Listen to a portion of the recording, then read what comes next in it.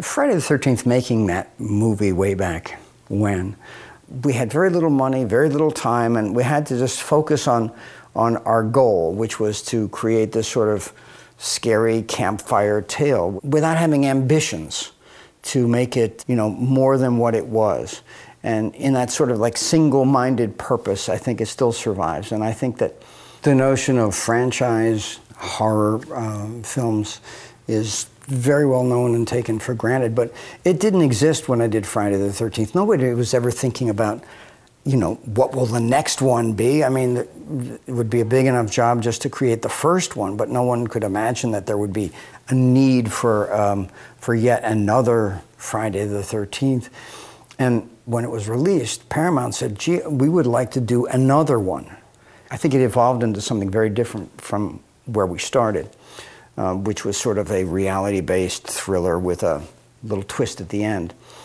But after Jason got his hockey mask and became established, it became sort of a dependable, sort of blue-collar horror film. If you're going to go see Friday the 13th, you knew what you were going to get. And I think that somehow or other in that dependability is the reason why it persisted. It was a brand. And I think that in the same way that you know what to expect when you go to see a, Godzilla movie or a James Bond movie, Friday the 13th became that dependable. And I think that's the reason it survived. I don't want to scare anyone, but I'm going to give it to you straight about Jason. His body was never recovered from the lake after he drowned. And if you listen to the old-timers in town, they'll tell you he's still out there. Some sort of demented creature, surviving in the wilderness, full-grown by now, stalking, stealing what he needs, living off wild animals and vegetation. Some folks claim they've even seen him, right in this area. The girl who survived that night at Camp Blood, that Friday the 13th, she claims she saw him.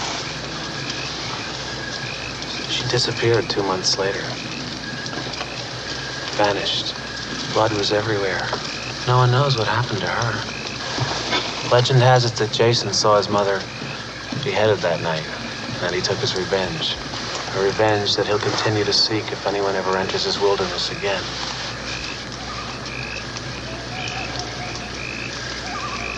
And by now, I guess you all know, we're the first to return here. 5 years. 5 long years he's been dormant. And he's hungry. Jason's out there, watching, always on the prowl for intruders, waiting to kill, waiting to devour, thirsty for young blood.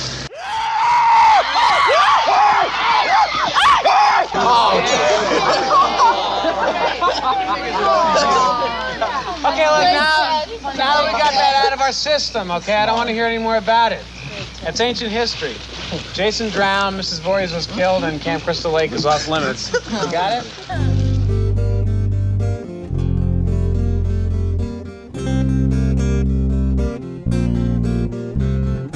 Hi, and welcome to Horror Movie Podcast, where we're dead serious about horror movies. We usually produce a bi-weekly show that's released every other Friday, but from Friday the 13th of February through Friday the 13th of March, we're going to celebrate the Friday the 13th franchise by bringing you a 5-part series featuring in-depth reviews and analysis, just like we did last October for the Halloween franchise. So we are going to review the entire Friday the 13th franchise horror movie podcast style.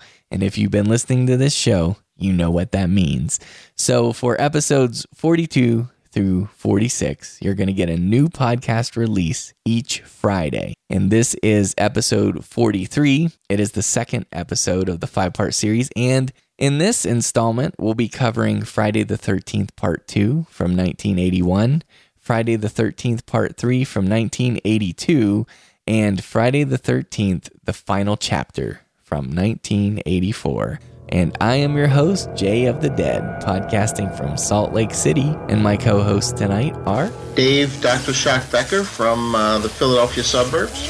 And Wolfman Josh. How's it going, Jay? It's good, buddy. Thank you guys for being here for another week. I'm really excited about this. Now, our prize giveaway for our previous episode was like the first 4 movies, okay? And this week it is a small Jason Voorhees. You could call it an action figure because it does look like, the early 80s G.I. Joe guys or like a Star Wars figure. But it's a collectible, okay? So I'm not ashamed. It's very cool. So we have one of those, and it's intentionally supposed to kind of look like a Star Wars figure. It's even in like the kind of... Yeah. It's called a reaction figure, and it's kind of has that Kenner look to it. It totally does. Absolutely. It's really cool. And we got a little poster too, which isn't anything super special. But anyway, that's the prize for this week.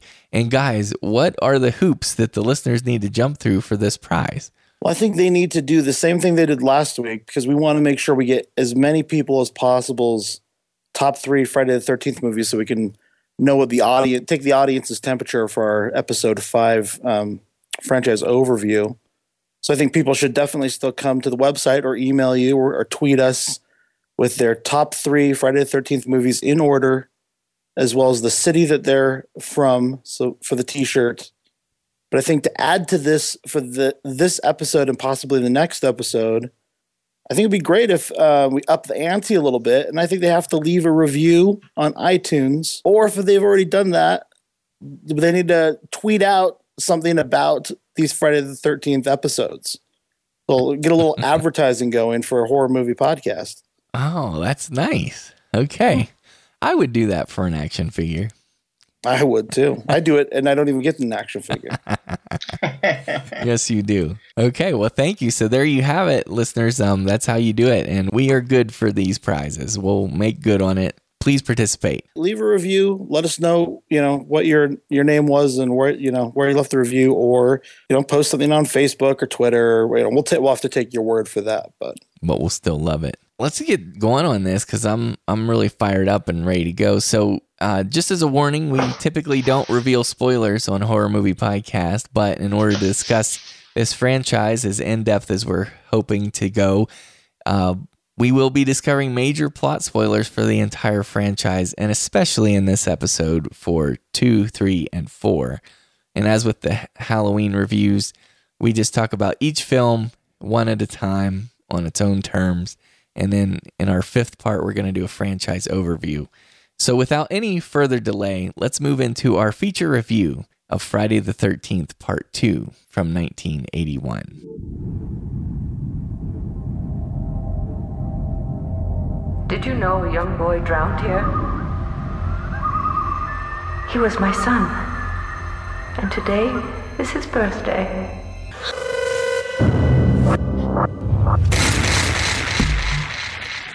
It's great to have you all here at our new counselor training center. Being a counselor isn't the gravy summer job everybody thinks it is.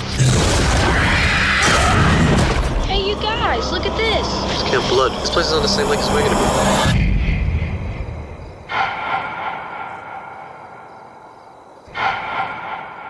All right, Friday the 13th, Part 2 from 1981. This was directed by Steve Miner. And by the way, this film is currently streaming on Netflix Watch instantly. And Josh tells me it's also streaming on Amazon Prime for free right now as well. That's right. So, yeah, you have no excuse. We hope that you're able to watch these films along with us so you can participate in the discussion and just jump in. So, the synopsis for this, and this is kind of, again, spoilery, but I think it was about 2 months after Mrs. Voorhees' massacre at Camp Blood that her murderous son, Jason, tracks down and kills the only survivor. Yeah, this film opens with Alice being taken out. And then 5 years later, you got this guy named Paul. He opens a training facility for camp counselors, and they're located near the Crystal Lake camp. And of course, Jason begins killing off the counselors once again. And, it's actually a very similar film in terms of premise. This is very similar to the first film, actually. And the first thing I want to say about that, you guys, now this preceded, this came out in 1981. So this movie preceded the Texas Chainsaw Massacre 2, right? Which is like 1986. But I just wanted to say, and maybe, I don't know if it's related to this or not, but the Texas Chainsaw Massacre 2 is basically, in so many ways, a retread. It's just a poor man's retread, or a lesser retread of the original 1974 film. Well, in many ways, this is very much a retread of the first film from 1980, because the biggest noteworthy thing to me here is that instead of having, Jason's mother, Mrs. Voorhees, taking her revenge on the death of her son Jason, you've got the reverse of that, where Jason is taking revenge on the death of his mother. Right. Yeah. And so the first question I just want to ask you guys is, what do you think about, that's a pretty brazen and bold move, right? To say, oh, okay, let's just flip that in this movie. Well, it's brazen before we even get to that point. The very fact that Jason is on the screen is pretty brazen right from the outset. And as Dave mentioned on the last episode, it was somewhat controversial among the crew. I think Tom Savini left the film because they were going to bring Jason back. I'm looking at his quote here. He's like, Jason doesn't exist, okay? He died in the first movie. For him to be around today means what? He survived by living off a crawfish on the side of the lake for 35 years?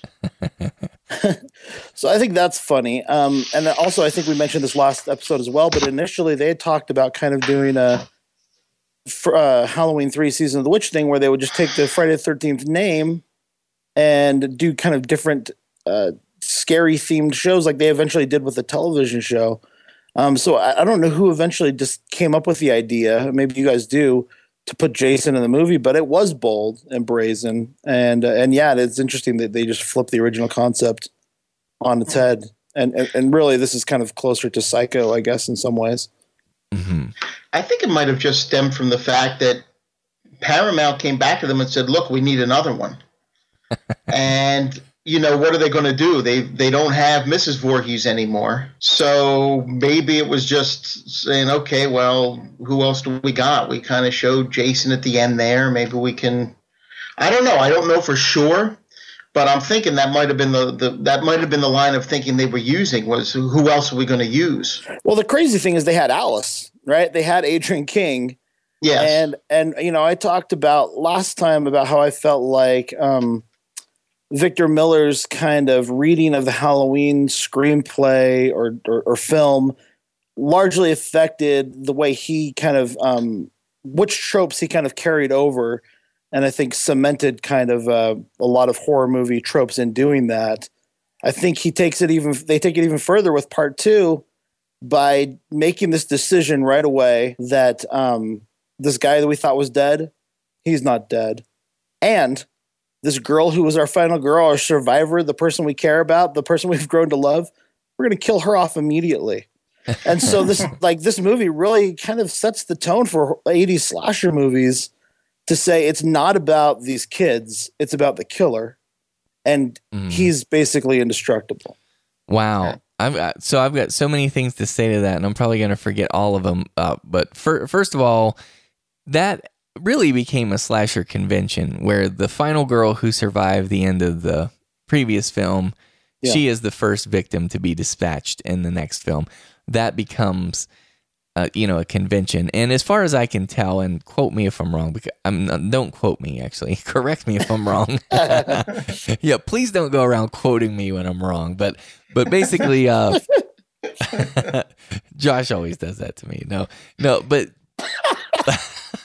Well, please tell me, this is the first instance of that I know of. But am I wrong? Am I just not realizing any other more obvious instances where the final girl from the previous film is the first victim in the sequel? We even have other horror franchises with this many films. I mean, this is really one of the first major horror sequels. Yeah, I think it was Steve. Was it Steve Miner or was can't remember who it was. He was saying, back at this time, you didn't do it. He goes, okay, there was Jaws 2, but you didn't do sequels to horror movies back then. It just wasn't. It didn't happen. I mean, if you think about it, there was no Psycho 2 until years later. There was no Halloween 2 until after this sequel.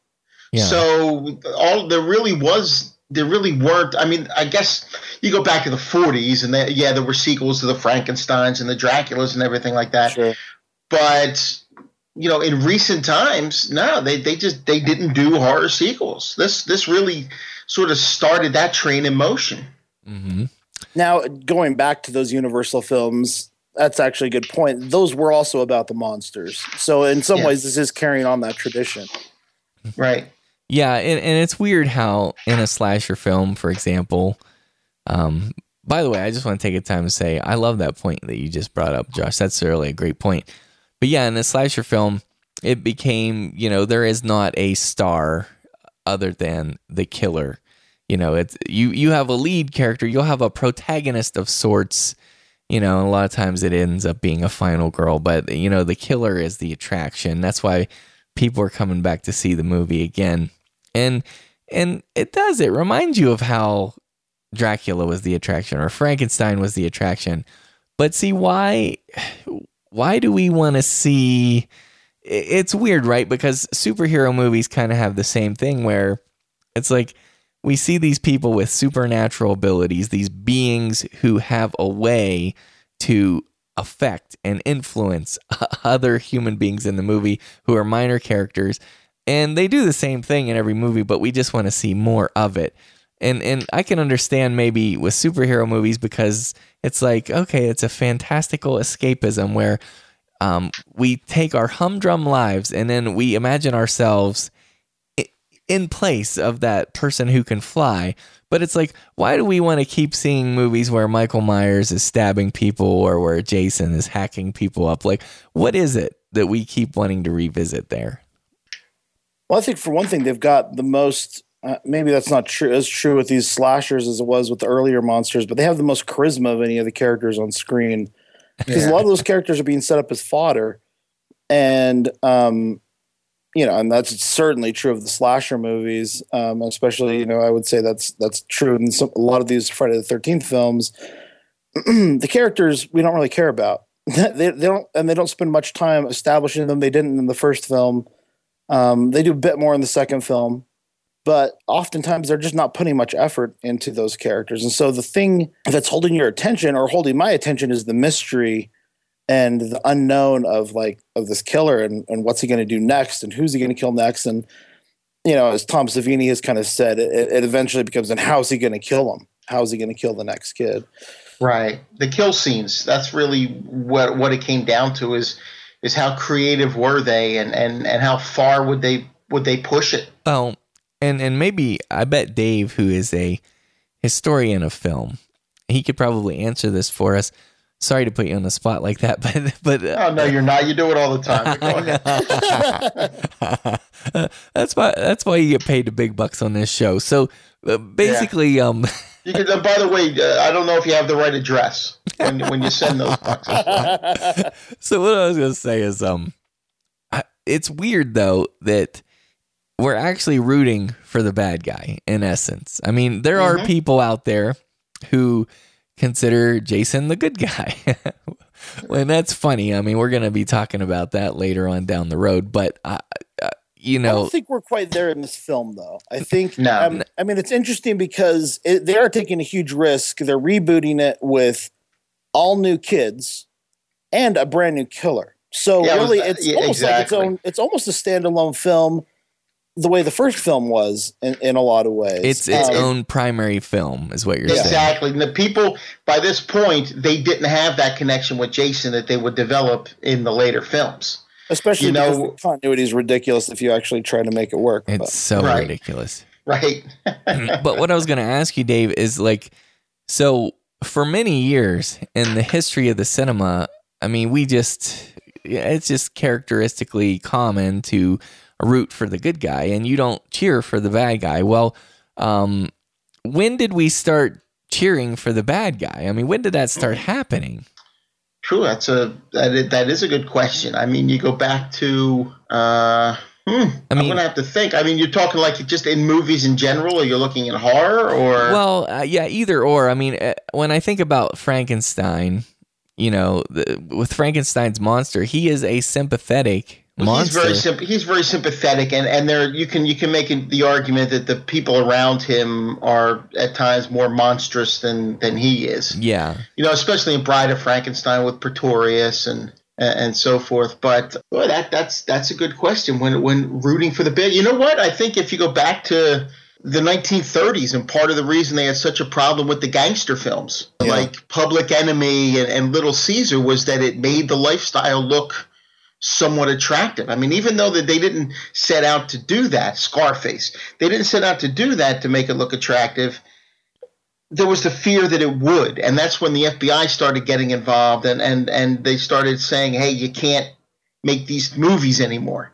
You want to put out Scarface, fine, but you got to put out the subtitle "Shame of the Nation." We got to let people know that this is not, that these aren't the people they should be rooting for. These are the bad guys, because they were the movie. I mean, they were the central part of the movie. They were the focus. And you look at Public Enemy, you can't help but like James Cagney in that movie. Oh yeah, well, and for a long time too. I mean, in that era, my understanding was like that from the censors that. It's like, okay, well, you can have a character like that, but that character has to be killed in the end. Yeah. Right, and they would do that, but there'd always be sort of you still feel a little sad to see them go. Even if they deserved it, even if they deserved it. I mean, even if you look at something like The Godfather, the Don's death in The Godfather, spoiler warning, the Don's death in The Godfather is almost like this grand operatic sort of event, Yes. Like you're looking and saying, wow, a king has just died. Yes. But this is somebody who has killed people and has had people killed. Yeah. Right. So then that's kind of what they were doing even in the 30s. I mean, you look at the death scene with James Cagney in Public Enemy, and you can't help but even the way it's presented, there's some sadness with it. And I was going to say something must have happened in the 20s, in those roaring 20s, because Public Enemy is 1931, Frankenstein's 1931, Dracula's 1931, Scarface is 1932. You said something happened at the end of the 20s or the 30s, and that something was the Great Depression. That's why we had all these awful gangster movies, and we had all these monster movies, because people were going through an awful, awful time in this world. And this kind of escapism, I mean, they used horror movies back then the way that I use horror movies now, which is to feel better about my own life. One of the most amazing, my favorite era in movie history is what they call pre-code, which is 30 to 34. And it's even a misnomer to call it pre-code because the code was around since the late 20s. Mm-hmm. It's just the way it was set up. They had Will Hayes in there sort of enforcing the code or suggesting the code. But he would say, hey, you maybe don't do this, maybe don't do that. But he still worked for the studios, so the studio head still had the final say. He had no real power to enforce these things. So he'd say, hey, maybe you shouldn't show the monster throwing the little girl in the lake or whatever. And the studio said, no, we think it's going to make money. We're going to keep it in there. It basically became a joke. I mean, I read an article at one point where they were saying like it's the code like is in the like 32 or something, where the paper said the code isn't even a joke anymore. It's a distant memory because they're just completely ignoring it. Yeah. And it wasn't until like this sort of perfect storm of government, science, and religion got together and said enough is enough, that the studio said, okay, well, we have to enforce it. Like a college was doing a study of violence in movies and how it influences kids. Mm-hmm. And they were finding it not in favor of the movies. You had the government getting involved with censorship, and you had the Catholic, the League of Decency coming out and saying, look, you have a code, you're not following it, and we're going to come out against you. And we're going to tell all our members to stay away from all of your movies. So that was really when it was like, okay, game over. But from that 4-year period, and what is the pre-code, anything goes. I mean, you had Cecil B. DeMille tying a nude woman to a pole in oh God, what was that? What was that movie? The name escapes me. Anyway, one of his big religious epics, Sign of the Cross, I believe it was. You had these searing dramas where, if you look in the 1950s, House of Wax with Vincent Price, there's a character in there who's an alcoholic. who kind of like the police are questioning him, and he's kind of like the one who sort of spills the beans on what's going on.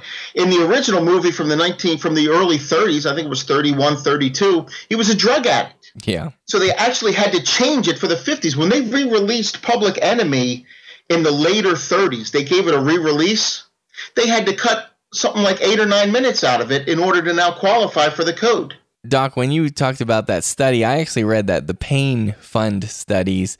And by the way, side note on that, what they found, one of the findings of that study was that children who are exposed to horrific images when they were very young, that they were, in essence, and I'm paraphrasing here, but they were scarred mentally. Like, that stayed with them their whole lives, which is, I don't know why I'm laughing. It's just, I mean, that's how the cinema can affect a person. Yeah, and interestingly enough, there was no really horror movie back then. When Dracula first came out, the first of the talking era, the first horror movie that we now view as the first, like the birth of horror, in the sound era, they promoted it as a romance because they didn't have horror back then. They were promoting it as a love story. That's interesting. Are you talking American films? Because like White Zombie and, well, I mean, if you look at Nosferatu, that's German film, obviously. But yeah, that was a German film, and I don't know how much at that point. I know some of those had made their way over here. The Germans were where a lot of it was. You know, the Germans were the ones who were, was all but destroyed, as we know, right? And that was Nosferatu was pretty much gone because of the court case. Yeah, that where was 22. Widow. Right. Yeah, I mean, but you still had things like the Golem. You still had, you know, certain. I think in Sweden too, was it the Phantom Carriage? I think so. You did have. There was horror in Europe, but when it's here in America, I mean, Carl Laemmle was never, you know, if the head of Universal, never embraced the horror genre. I mean, it was his son, Carl Jr., who was really pushing to do it. Carl Laemmle never liked the horror movies. You know, and he's like, why are we doing this? Why are we making these horrific, these awful, these dreadful, these frightening films? You know, he was not a fan of them. It was his son who saw the potential of them. And obviously he was right. Yeah. The thing is, I think just, you know, going back to the initial question, which is at what point did we start rooting for the bad guy? I mean, to me, I kind of pinpoint it with Michael Myers. I mean, I hate to go back to that discussion again. I'm not trying to, but I really think that he was the bad guy that people started getting behind and thinking, oh, I like this monster. He is a fascinating monster. I want to see more of this monster. Yes, but at what point? Are you talking the first Halloween? Because I don't know if that's the case in the first Halloween. Well, I think it is, actually. I mean, I really do. I mean, I realize that we look back at that through the spectacles of classic cinema. Yeah, because I think at the time, I mean, he was the one when he's coming at you, that's like total fear. I mean, that's what really... I mean, when he's just relentlessly coming at you, I don't think you have time to say. I mean, there was never a time where I wanted to see him win out over Jamie Lee. Well, yeah, I agree with Doc. I think it's actually Jason Voorhees in, well, I don't know. So Halloween 2, it's definitely Michael Myers by Halloween 2, right? Yeah. Oh, yeah, definitely. And so that's an 81. Halloween, or let's see, Friday the 13th 2, I wouldn't say you're rooting for Jason yet, would you? No, he's still too new. Yeah. It's until part 3 of Friday the 13th, so that's 1982. So maybe it was Halloween 2 in 81. Yeah. See, I disagree with you. I take issue. I really think it was the first Halloween. And remember, I'm not the guy who's always pounding on the Halloween drum around here. I mean, I respect it, but here's why I say that about Halloween. This is the best proof I can give, if it's proof. He is the part of the film that you're watching, and it's like when he's on screen, you're absolutely captivated. And otherwise, the film is kind of slow, as I've said before, except when he's on screen, then it like heats it up, and you're always looking for him in the frame. And I really do. I think that people looked for him. Well, no, I think what they did really well in Halloween. The way I read it was that you never knew where he was going to pop up. Mm-hmm. And that added to the tension. You know, I don't know that you were so much looking for him as you were like, oh God, he's going to come out from right around that corner. I know it. You know, and that created the tension, that created the fear. And I think they did that masterfully in that movie. Carpenter, did a great job with that. That's one of the great strengths of that movie is, you never know where is he going to show up. But I don't know that people in the audience at that time, I think they were scared. They had the crap scared out of them. I don't know that they were sitting there saying, boy, I hope I see Michael Myers in a minute. I think they were saying, oh God, I know he's here. Where is he, for God's sakes?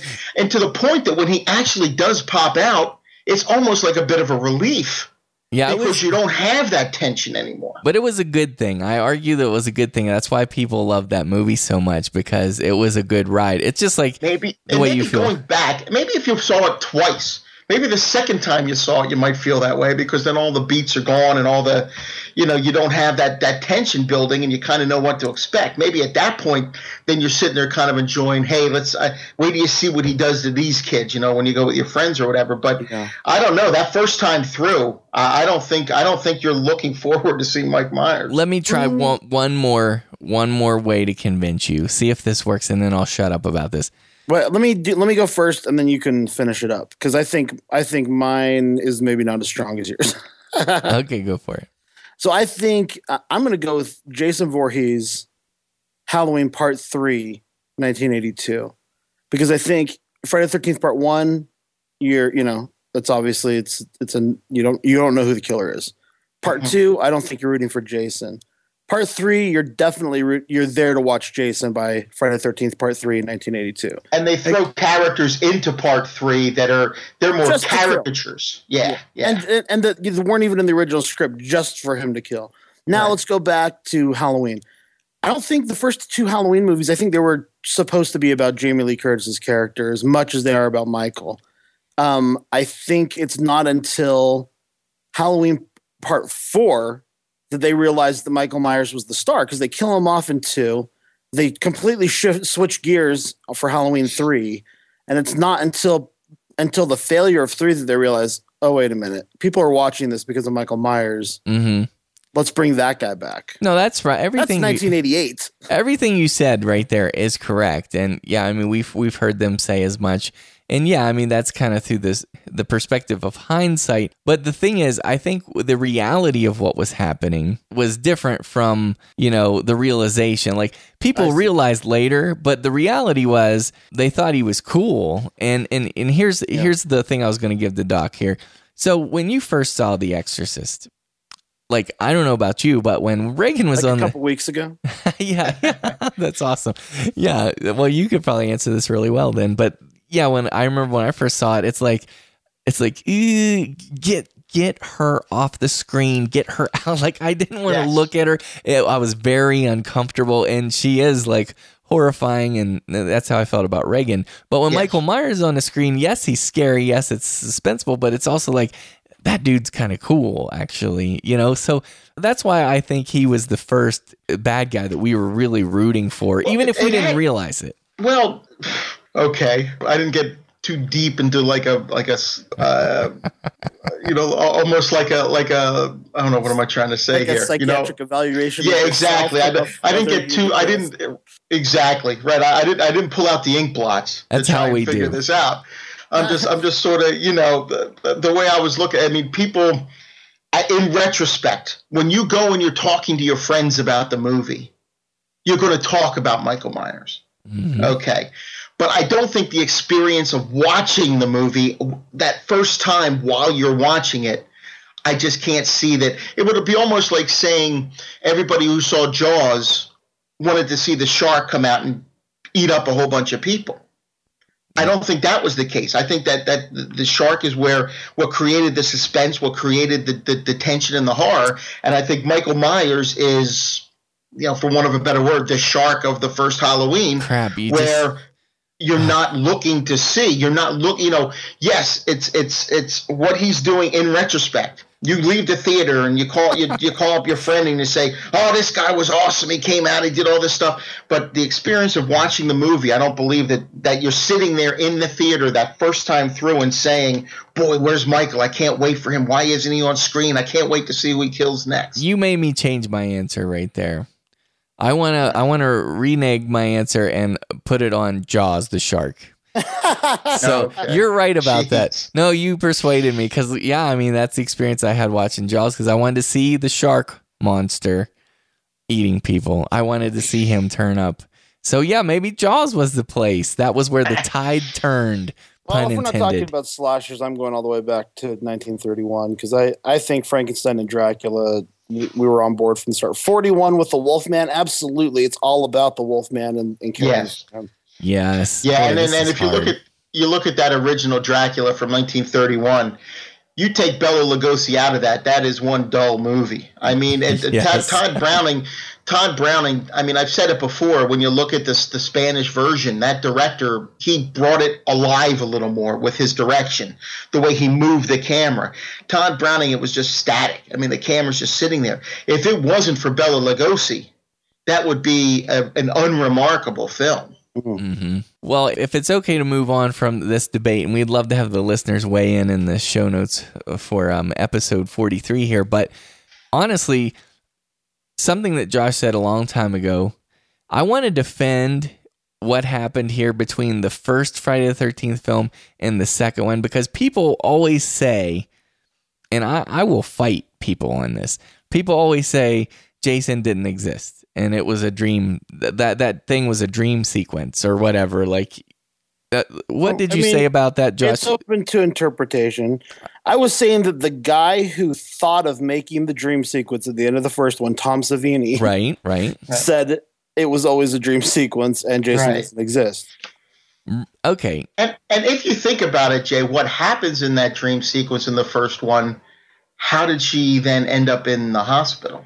Right. Well, no, I'm not arguing that it's not a dream sequence. Okay. But what I am arguing is that this entity, this spirit of Jason, I mean, we're going to get into what he ends up being or becoming later on, but this existence of his soul or whatever you want to call it, I think that was a real thing. And that's how I read it. And here's why I say that.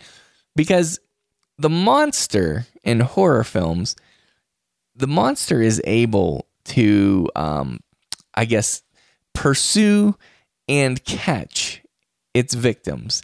And what happens there in that dream sequence, it's like it almost predates Freddy Krueger action here, because what happens is he actually gets to her a little bit through her dream sequence, and it's almost like an omen or a precursor to his actual arrival. Now, I know that I'm doing a lot of retconning here in defense of the series. I don't care about that. I mean, I think it works if we look at it this way, because I think that he is a being, a supernatural being of sorts. And I totally disagree with the people who say, oh, he was alive all along. It's like, no, he drowned in the lake. But for whatever reason, and I actually kind of like Bill Shetty's theory, because he mentioned this in passing in our previous episode. Bill Shetty said, you know, he saw what happened to his mom, like from wherever he was, whatever nether region he was around the lake there. He saw what happened to his mom, and he's like, that's it. I'm coming back, and I'm going to whoop some A. You know what I mean? Like, okay, hold on. Well, I'll tell you, the only thing I take I take issue with in your statement, Jay, was when you said you don't care. Clearly, you care more than the filmmakers did. No. See, what you're talking about is that age-old thing, like the author's dead. Like, I don't care what the filmmakers, if they thought that way or not. It's like, you can read it this way, and it works. No, it doesn't work. Why? Hold on. Dude, how deep do we want to get into this? Because let's do it. Let's go deep. There's a lot of crybabies in the Friday the 13th fandom, and I know, like us, we Halloween fans take a lot of flack. But what I've found since we did our first episode is fighting words. The Friday the 13th fans are real little crybabies about their monster. They don't like people talking bad about their movies, and so and here's the thing, Josh. I spent a lot of time in the first episode, I would say mostly because of you, keep continuing to bring it up, talking about how I felt the first film was a ripoff of Halloween and several other films. I, honestly, for me, that was a point that I intended to bring up in passing and move on to actually discussing the movie. I feel like if we do this right now, we're going to sit and talk about this for 40 minutes, and I'm just going to crap on the continuity of these movies, which is terrible. The continuity of these movies is ridiculous. Doesn't make sense. It's terrible. I don't want to talk about that. I'd rather talk about all the cool stuff in the movie. No, and we can, but we're not talking about the whole series right this minute. I mean, that's for our 5th installment. But for right now, we're talking about... So Jason wakes up in the bottom of the lake when he sees his mom get murdered. Is that what you're suggesting? Well, okay, kind of. I mean, I'm not suggesting that he was lying on the bottom and then somehow he was alerted to her, her peril and her beheading. I'm just saying that his spirit, his ghostly, because remember, when people die, at least in horror movies, when people die in a way that is unjust, they haunt and they stick around. And I think that his spirit... That's very true. His spirit came back and I guess reinfested his non-decayed body. Yeah, and see, I know Doc's trying to mock me right there, but we are talking about a supernatural film, and so it's like, whatever, I don't... Okay, so he comes back to life and in the body of a 12-year-old, and then 2 months later, across the country, he's a fully grown man. No. Hold on. Yeah. That's not what I said. I said it was a dream. I agreed that it was a dream sequence, okay? I think that he haunted her, or he got to her. But his physical body continued to grow after his death. Is that what you're saying? Well, whatever way, and this is never really addressed, right? Well, whatever he died way, as a child. That's true, but whatever way he inhabited a corporeal form once again, whatever way he inhabited that once again, he resumed. In his death, his body continued to grow to the size of a full-size man. Well, I'm not saying it was his initial body necessarily that he died in. I mean, I realize that there's a leap here. There's more leaps to come. So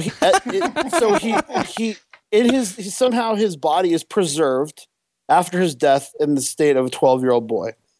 He comes back to life. 2 months later, he's the size of a full-grown man. He gets on a bus with a decapitated head of his mother, travels to the other side of the country. Is this correct so far? No, you're what you're doing. He shows up in San Francisco with his mom's head. Is this right? What you're doing is morally wrong. He finds the home address of a girl he's never met. Is this right? There's a prank. Does he have call. The internet, or how is he looking up her address? By the way, is this like? Did he go to the library and get some like phone books? No. While he was watching his mother being beheaded, he also took a peek in her purse.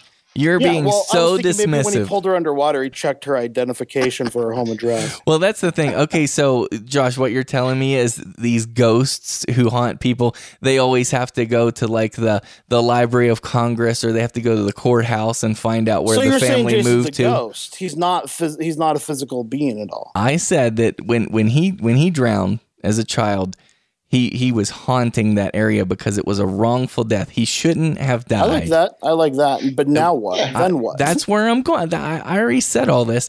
And so he's haunting the lake, the Camp Crystal Lake area. And when he sees the awful thing that happens to his mother, then for whatever reason, that ignites him. Now, I can't explain. I don't really have a theory on where he picked up a body to inhabit. Okay, it's a horror movie. Let's throw something else in there, Jay. Is that will you not agree that when most spirits haunt an area, they don't realize they're dead?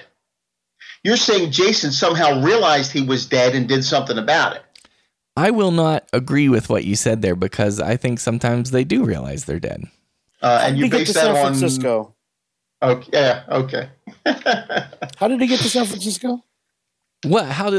The same way Michael Myers got across the country to California. Have you seen his face? Michael Myers steals cars and drives them. Jason Voorhees has a deformed face, or it's covered up with a bag. So How is he getting across? Is he getting on an airplane? I know this is pre 9/11, but is he boarding a flight? So are you telling me that when Michael Myers got that car, he went into like Hertz rental car and showed his license and all that stuff? No, he stole it. He stole the car. Them. Ta-da! There you go. So Jason stole So it. Jason stole the bus and then let a driver drive because he gets off the bus, doesn't he? Why do you say it's a bus? Why couldn't it be a pickup truck, for example? Okay, what about this? Here's my point. This is what I agree with Bill Shetty on. You're not supposed to think about any of this stuff in this movie because the filmmakers did not give you sufficient text to be able to deal with any of these questions. Right. And so you're just supposed to enjoy that it's a fun, goofy slasher movie.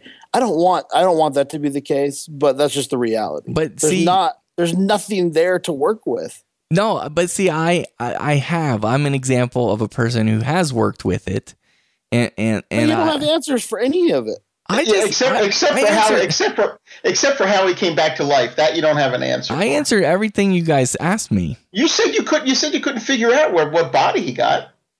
Well, suffice it to say, he re-inhabits a body.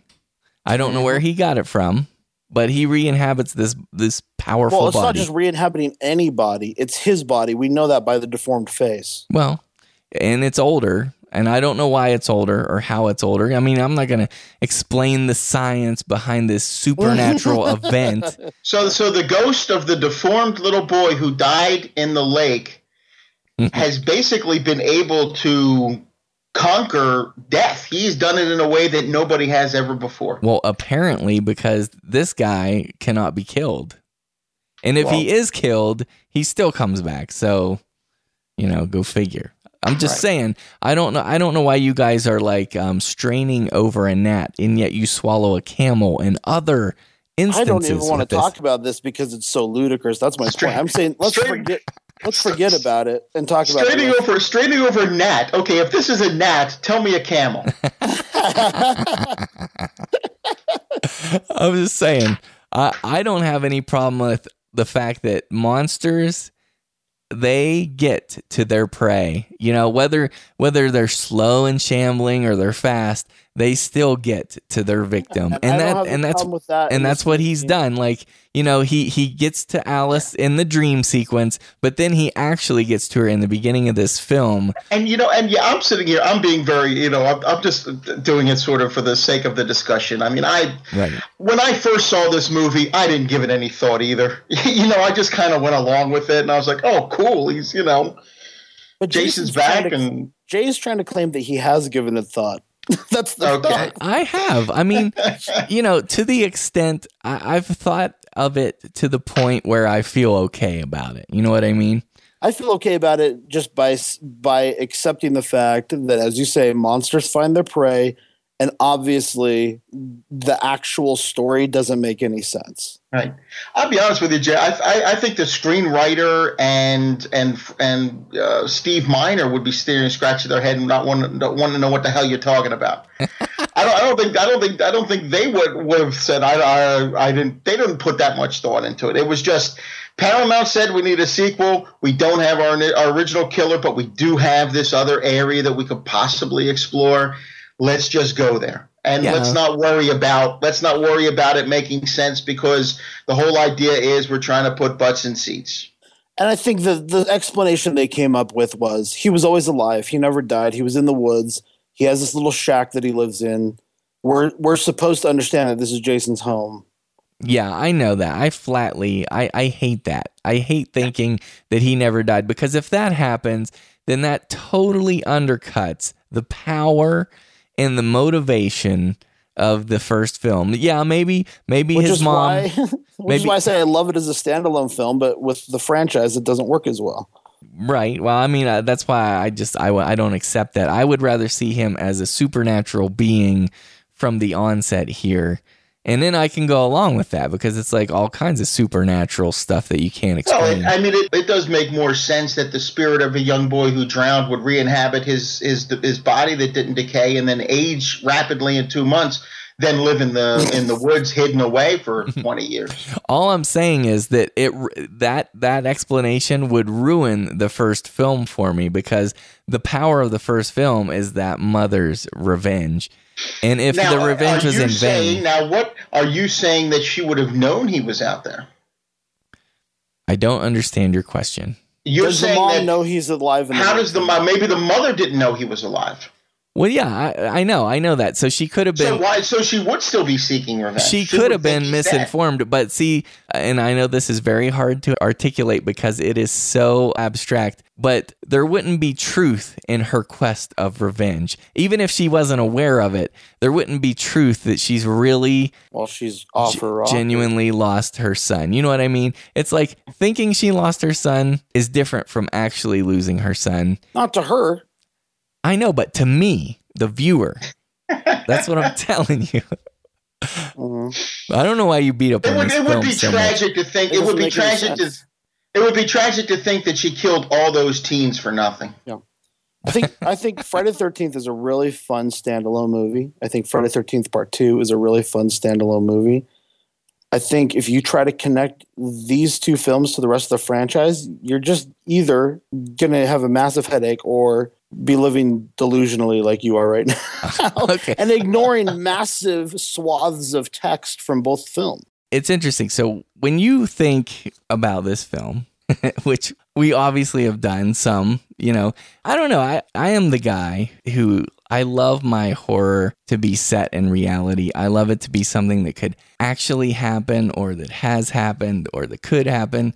That's my favorite kind of thing. But I just... Okay. Typically, but I'm bringing this up for a reason, which is I think that the supernatural nature of this family, of this Voorhees family that we have in this franchise, it's entertaining enough. I think it skates the line enough with what we come to know about ghosts and hauntings and things. I'm not still dwelling in this, even though it seems like I am. I'm trying to transition out of this, but I think that it works well enough because it's almost like a blend of monsters. It's like you got this slasher thing, and then you've got this, revenge flick. You've got this, I see it as a haunting. I mean, there are several horror components built into this, and I think that's why it's an effective franchise for me, at least. Yeah, I don't disagree, especially as you get later into the series. You start to get other elements from other horror movies in there. Mm-hmm. And it still somehow manages to sort of, bring them under the Friday the 13th fold. Mm-hmm. Especially even when you get to Part 7 and you start dealing with other characters who sort of extend out to other sort of horror movies, yeah, I don't disagree. Yeah, so, I mean, I think what this comes down to, though, is really how scary this film is. I mean, how effective is it? If we set aside, and I think we can all admit that, yeah, if you try to look at it, there are ridiculous leaps that it makes. And in other words, let's ignore how Jason Voorhees got there. Let's just accept that he's there and deal with it. Is that what you're saying? And what I'm saying is it a scary film? Oh, yes. I think it is. I know it scared me first time I saw it. And there are definitely moments in the movie that make you jump, especially when you get towards the end. Yeah. See, I agree with that it's just also sort of creepy too. It's got that factor. I mean, a lot of these movies, people are like, okay, you just get the sort of shocks, the jump scares, and the guy jumping out and but there are parts of this movie that are creepy as well. And again, I'm thinking towards the end. When you finally sort of take a look inside this hut or this shack or whatever it is. Yeah, and we can talk about that all you want if you want to go into specifics, because we're all on total. Oh, that's spoilers. right, because we're doing the spoiler thing here. When you go in there and you see that little shrine he's got there, and it's just so unsettling. Because that's you're just like, wow, this guy. It's okay, yes, he's. The kills and everything like that are you're jumping, you're scared with that, and then you see something like this shrine that he's got, and you're just like, whoa, this is it's just unsettling. Mm-hmm. So you had both of those, I think, sort of working together in this movie, at least in that scene. Plus, there's just something about the claw end of a hammer that just really sends a chill up my spine. And to see it used that way, I mean, when you hold the hammer, you can't help but look at the end of it and say, "Boy, I'd hate to have this thing lodged into any part of my body," because it's so. There's just something about it, and they have one of those scenes in this movie, and I think that was one of the first things. One of the things I reacted to, one of the strongly reacted to the first time I saw it. Yeah, I totally agree. Josh, what do you have to say? There's so much I like about this movie. I think our conversation up to this point has kind of convinced me further of is I need to be able to separate it from the first film to fully enjoy it. I think I really like the cast of kids in this movie. I think that there were some good ones in the first film. I think even like Kevin Bacon, who doesn't have a lot to say in the first film, he still has so much charisma. Mm-hmm. This movie, I think a lot more of the kids have charisma. I really like Mark. I really like Paul. I really like Jenny. I think Amy Steele is I know this is a commonly held belief, but she is like the best final girl of any slasher movie in the 80s. I have to agree with you. I would agree with that. In the 80s, you're saying? She's so good. I mean, at least in the first several films of the slasher genre, if you take like the first 4 movies from each of these franchises, I just think she's so good. I like her way better than Alice. I think Jenny is just, I don't know, there's something about Amy Steele as an actress that I really responded to. Ironically, this also has 2 of the least charismatic people ever. I think Scott and Terry, played by Kirsten Baker, and Russell Todd, they're like 2 of the most beautiful people to ever live on the planet, but they have 0 charisma. And so it's kind of weird. But they're both beautiful human beings. I think when it gets to the hut in the woods, it's when it feels more like Psycho again to me. It's clearly riffing off Psycho. Agreed. And it's helpful actually to have that movie shorthand because we understand Jason's psychology a lot more quickly because we kind of know we're in familiar territory. Mm-hmm. And so I think that's useful as a filmmaker's tool.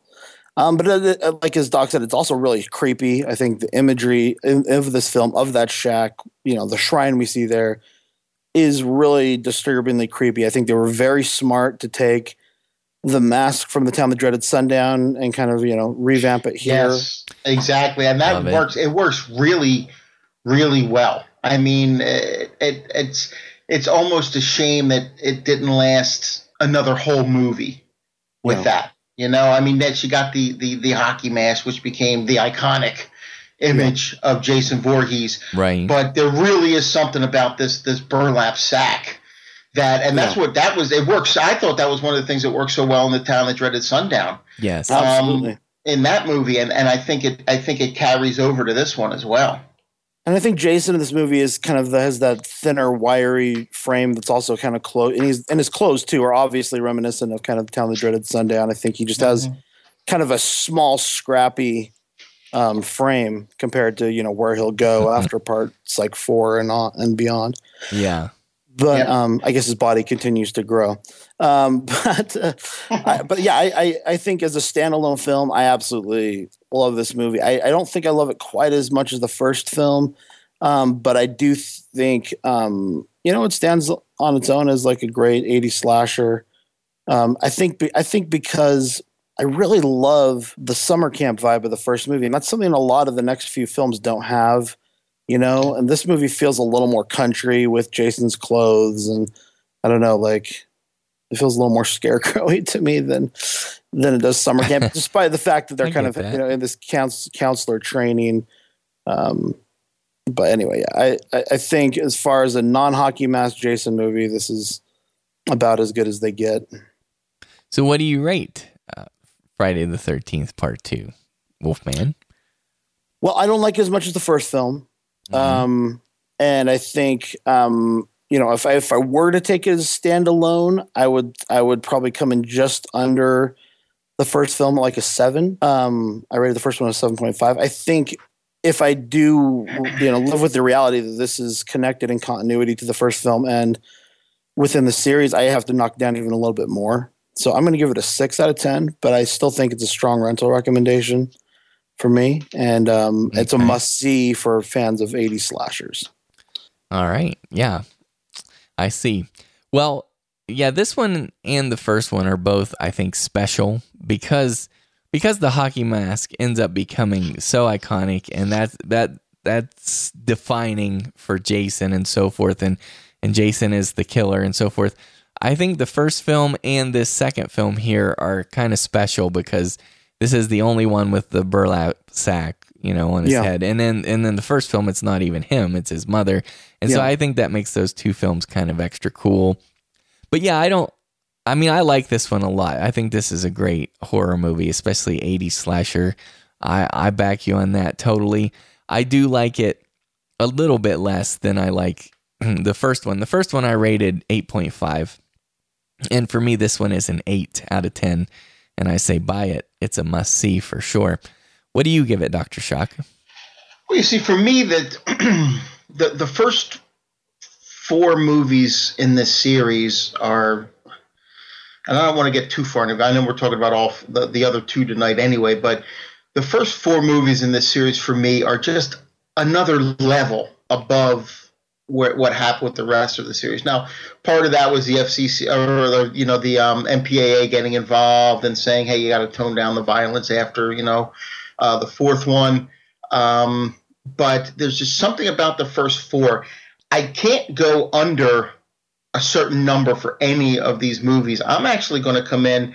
I'm going to be a little bit less than the first movie too, but not by much. I came in at a 9.5 on the first one, and I'm going to give this one actually a 9. I mean, this is one that I can take any one of the 4 movies from Friday the 13th and sit down and watch them at any given time and just have a blast watching them. And we had a lot of fun at the beginning here, sort of trying to, going back and forth of trying to explain it. But you know what? If you just sit back, if you basically do the whole check your brain at the door thing, and don't worry about explaining it because they didn't worry about it when they put the movie together, then it's a fun movie. And yeah, I'm going to give it a 9, and it's a buy for me. All right. So there's 2 things I wanted to discuss about this that we didn't quite get to. Okay, go for it. They're just random, so I hope they're not too random. No, do it. There's the character of Mark in the wheelchair. Yes. Is he only in a wheelchair so that they can push him down that flight of stairs? Is that the only? I believe that was reverse engineered to think, how can we push someone down 2 flights of stairs in a wheelchair, and that's why he's in that wheelchair. I think it harkens back to Franklin in the Texas Chainsaw Massacre because, he was a wheelchair character as well. And when you have Leatherface, and this is, we'll say spoilers for the original, the Texas Chainsaw Massacre, when you have Leatherface take out Franklin, who's in a wheelchair, meaning he can't get up and run away or anything, but he just gets a chainsaw right into his chest. That told us that Leatherface was brutal. And I think that they were trying to do some kind of riff on that where they make Jason equivalent in his brutality, where they're like, he doesn't care like what predicament the victims find themselves in. He's just ruthless. And so what do you say, Dr. Shock? I think we do know, obviously, from Pez that they do borrow things from other horror movies. And yeah, I could say, I could see where you might think that. I could see, and I think that you could very well be correct about that. I can't say for sure, but I tend to agree with Josh. They might have just done that, because someone might have said, hey, it might be cool to have a character in a wheelchair, going down some stairs. It almost feels like to me like they found the location and they were like, what can we do? Yeah, we could do something with this here. Yeah, that's possible. But I mean, it does go back. I mean, it just from the fact that you have a character in a wheelchair. You're right, Jay. It does go back to Texas Chainsaw Massacre. But that might be something that's more like, I don't know that they were necessarily thinking of that, but they may have been. I can't say for sure. Yeah, I liked it. I think. One of my other favorite kills in the movie, again, we haven't really talked about, but if this was borrowed from Texas Chainsaw Massacre, there's one that's borrowed from Mario Bava as well, the kind of the famous spear impalement Yes. on the bed. Mhm. That's kind of shot for shot from Twitch of the Death Nerve. But they actually intended to go further with it, but the MPAA, again, kind of cut out some of the kind of crucial scenes crucial shots that would have taken it a step above Twitch of the Death Nerve. But as it plays out, it's basically a shot for shot remake. Unfortunately, and then you get there's also a pretty cool machete to the face that looks pretty. I mean, it's one of the better non-Tom Savini effects, I think. Yeah, and that's Mark before he goes down the stairs. Right. Yeah. Exactly. That actor, I was reading, and I was looking through the Camp Crystal Lakes book. That actor actually died of AIDS in 1995 at the age of 41. The actor who played Mark. Yeah, he was openly gay at the time. I remember some of the actresses talking about, or the actress that's in the scene with him talking about how she kind of tried to hit on him and stuff, and it wasn't going to happen. That's sad. I did not know that. Yeah, and it was AIDS-related complications. He was 42 years old. One of the cast members talks about how they ran into him like shortly before, and he was actually very angry about it because he felt like he had a lot more to do. He was getting into photography, and so it is kind of a sad story. But again, sort of reminiscent of the times. I mean, that was the mid-'80s. That's, that was the plague of the 80s, so to speak. Yeah. Mm-hmm. Yeah. A couple more things. Is this our first kind of nonsensical skinny dip scene of many that will later come in the Friday the 13th films? Yes. Yeah, no mystery about that. I don't think they were borrowing that from any other horror film, Jay. I think they just sort of said, "Hey, we got to get some." We got to get these. Yeah, we got to get these girls out of their clothes. Other than by casting. Right. And then the last thing I wanted to ask you guys about is the ending. It has, again, kind of that surprise ending sequence that's from the first film that's kind of mirrored here. That becomes a thing for the Friday films. What did you guys think of the big ending scare? See, it worked for me the first time I saw this. Oh, so I think the window. Yeah, the window scene. Yeah, it worked for me. It scared the hell out of me the first time I saw it. And, it's funny because I remember I was watching these one Halloween afternoon years ago, and it was around the time I had this operation, and I had to, my wife was driving me back and forth to the hospital because they had to redress the wounds and everything. And this one day she wasn't able to do it, so my mother had come up. And she was going to take me. And she happened to walk in towards the end of Friday the 13th. She actually sat and watched everything from standing in his little shack all the way up to the end. Oh man! And knowing nothing about what happened before that, she basically when it got to the point of through the window, she's like, "Please turn this off right now. Let's go." So I know it worked on her too, and she didn't even know anything about the movie by that point.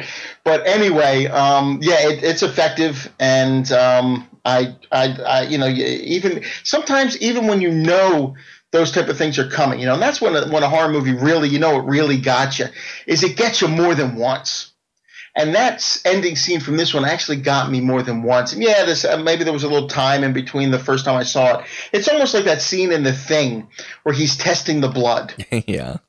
It's still up to there was at least a half dozen times I saw that movie. I still jumped every time that damn dish, something jumped out of that dish, Right. It's impossible not to. Yeah, and that's sort of how I was with the end of this movie. It got me more than once, and that's when it really, really works well. Yeah, I would call it among probably the top. I don't know if I'd go top 10, maybe top 25 greatest jump scares in horror. I really that one got me so big the first time I saw it. Yeah, it's very effective. And you got to look at the end of the first one too. I mean, that's got to be up there as well, I would think. Oh yeah, it's in there as well.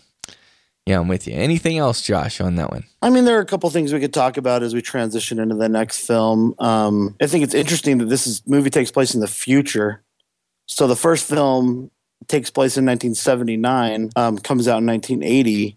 This film comes out in 1981, takes place in 1984. Mm-hmm. And it takes the films until part 4 to kind of catch up the continuity between the present day and the time the films are being made, which I think is kind of interesting. And it's really funny that you mentioned that, because you wondered how much the filmmakers thought of that. Like, I know when you go back to the Mummy series, the old black and white Mummy series, by the time they got to the final movie, and I can't remember which one that is, I don't know if it was Curse or the Mummy's Hand or whatever it was, but by the way they were carrying things forward, like 20 years from here and 10 years from there, this movie that was made in the 1940s was taking place in the mid 1990s. I know funny. that there were for sure times they weren't thinking about it in this series, because you have in part 4, the guy who's looking for his Sandra, his sister, who dies in part 2. And you get the sense that, his sister died years ago, when in the continuity of the films, it was like 3 days earlier. Right. So, Yeah. I mean, there's some kind of weird moments like that. So, Jason, just to harp back on that sore point, if we could. So this movie ends. So Jason comes out of the water in part 1. His hair is shorn. He's bald. At the end of this movie, he's got long hair and a kind of a scruffy beard. At the next day, which is where part 3 begins, he's got his head shaved again. Is this correct? And then he just shaves it from then on, or is his hair perpetually shaved?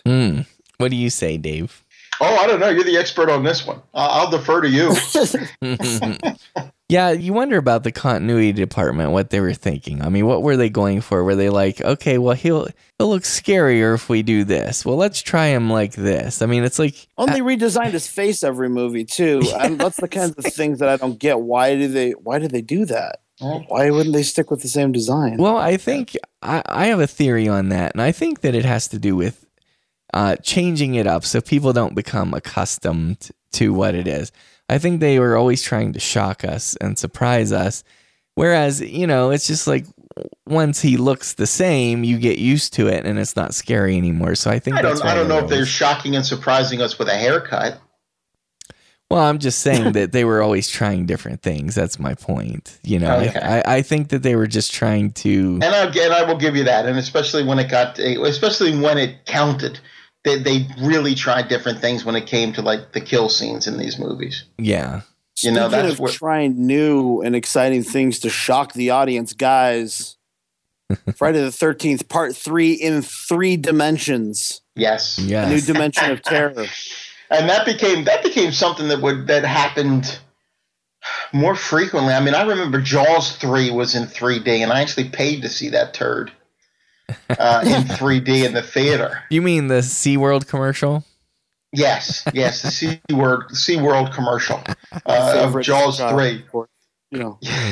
Man, that is a SeaWorld infomercial. Okay, well let's do it then. Let's move into our feature review of Friday the 13th, Part 3 from 1982. Friday the 13th, Part 3 in 3D. Jason, you can't fight him.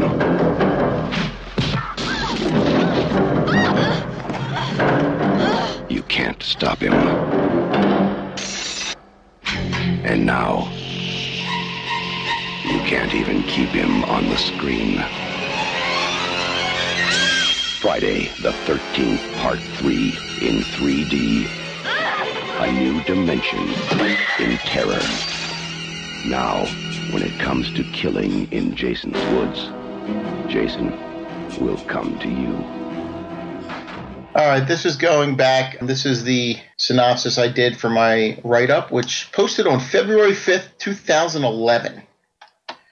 Nice. On the blog. So that was number 183 in the 2500.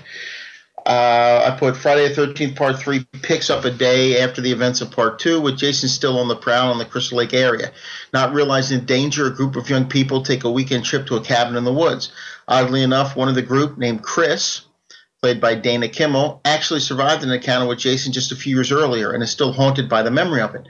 Unfortunately, she's about to come face-to-face with her darkest fears once again.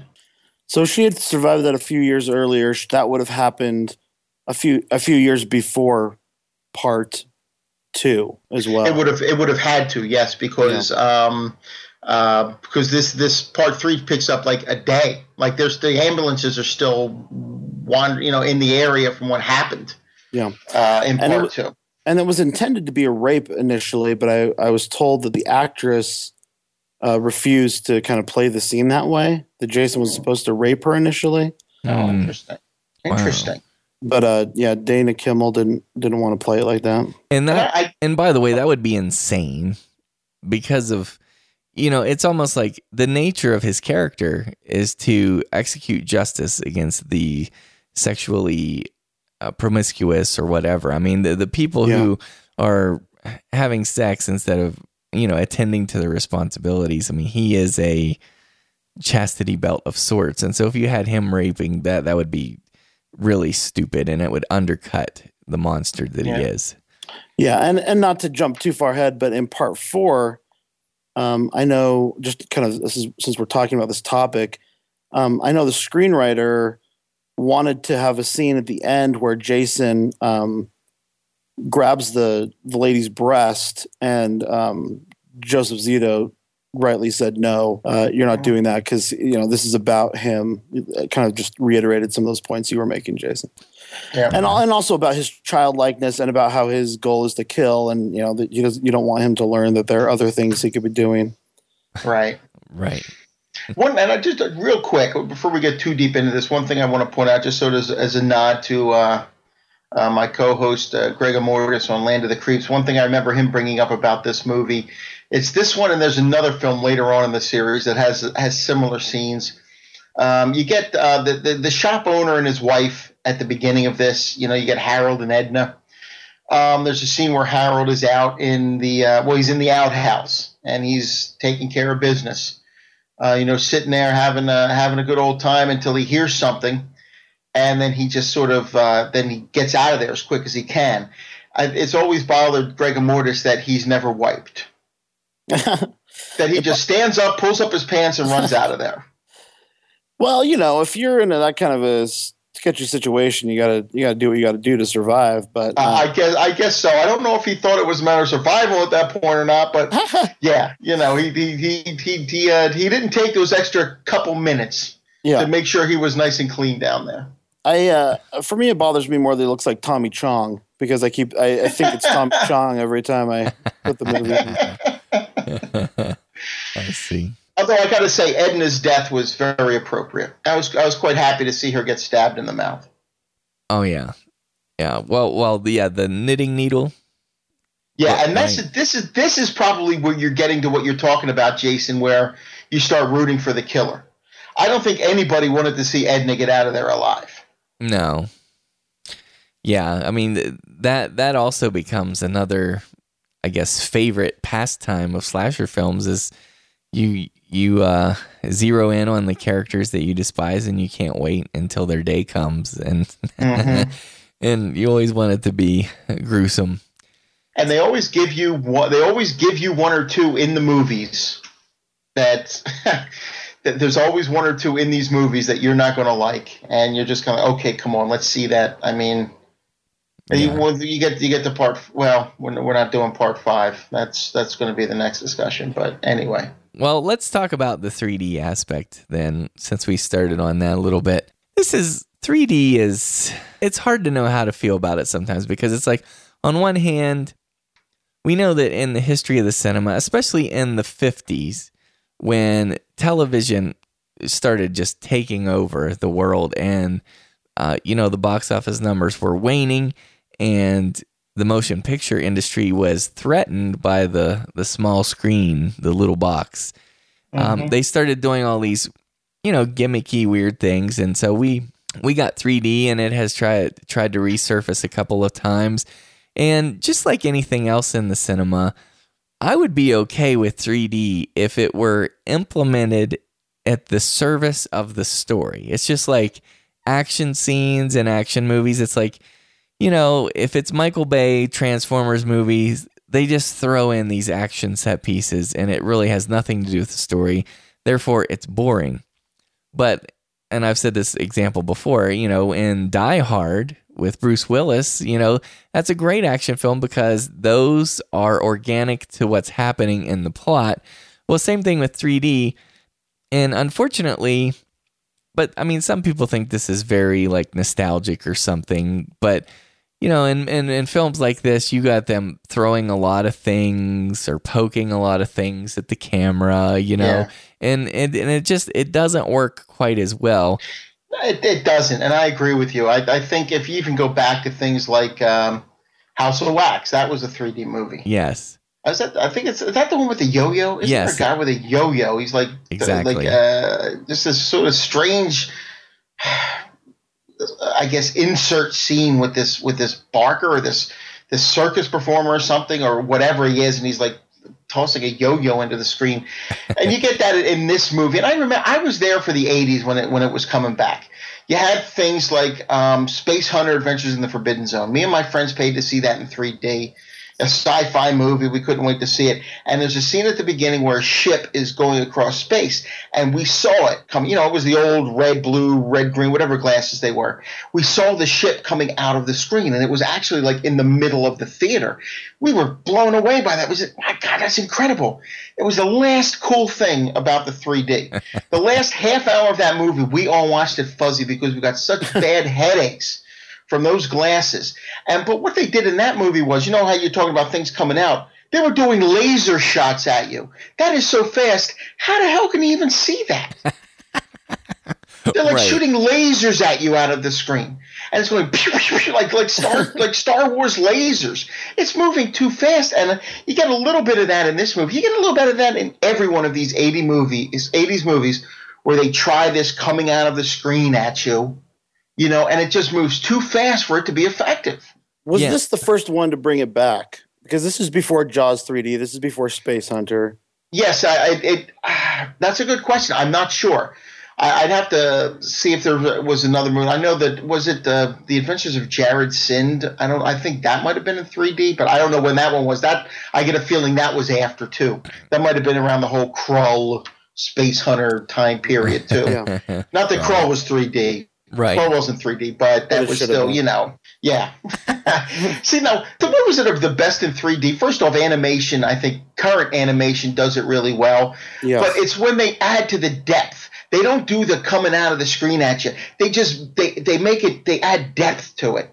Yeah. I don't mind, background is in the background. Coming out of the screen. Can I be the first or only one here to say I like it when it's in your face coming out of the screen if it, again, as Jason said, it feels organic to the story. Now they try to make it feel organic by you get like 30 seconds of yo-yo toward the frame, and then we cut to see, oh, he's doing that in the girl's face, and so haha, that's funny. But like, I don't know, I like the 3D that's flying out at you. Now, one of my favorite movies when I was a kid was like Disneyland's Captain EO with Michael Jackson. Oh yeah. I thought that was a great use of 3D, and there's a lot of that stuff that's kind of coming out at you. And I think that's fun personally. I will say most of it doesn't work in this movie, but I would say that the half that does work, I feel like would work even if it wasn't in 3D because it's I don't know if it's organic is the right word, but it's just a more interesting shot composition. So like I think what the 3D did is it forced them to think about the shot composition a lot more than they had previously. And so they come up with some really interesting framings, even though, about half the time it's kind of doesn't pay off in the way you would hope because it's kind of cheesy. If you watch these 80s 3D movies now without the 3D, obviously you can see exactly what they were trying to do with all of those, with everything coming out of the screen. I see what you're saying, Josh, and you make a good point that yes, they do frame things a little more interestingly because of that. But it doesn't. I don't know. You got to think: how's it going to hold up without? I mean, if you're doing a movie like where you're adding depth to it, you could show that in 2D or 3D, and you're going to have the same sort of reaction. These sort of movies where things are coming out of the screen. I mean, I remember one of the most painful things I ever saw, and I'm a Three Stooges fan, was they showed a Three Stooges short on TV one time. I've only ever seen it once. That must have been in 3D. I can't tell you how many times they had the camera pointing at Moe and his fingers coming out with the two, to poke him in the eye, coming straight at the camera. And you watch that now and you're like, oh my, it's painful. Well, you talk about them being too fast in Space Hunter. They're way too slow in Friday the 13th part. Well, yeah, they're not. The speed isn't an issue in this movie. It's not like you're talking about like the spear. Like, well, there's things like even that, the scene of yeah. like the van's driving down the road and the little kids like holding. I don't know if they're playing stickball or what. Maybe it's a baseball bat, but he's just holding, his bat or stick just in the lens frame Right. for like a good, 3 to 4 seconds, which doesn't sound like a long time, but it's a long time for just to be sitting there for no reason. True. Yeah. They just wanted a little bit of spectacle there, but I will give this film credit for one thing, and I think it's either forgotten or overlooked, and maybe by younger horror fans.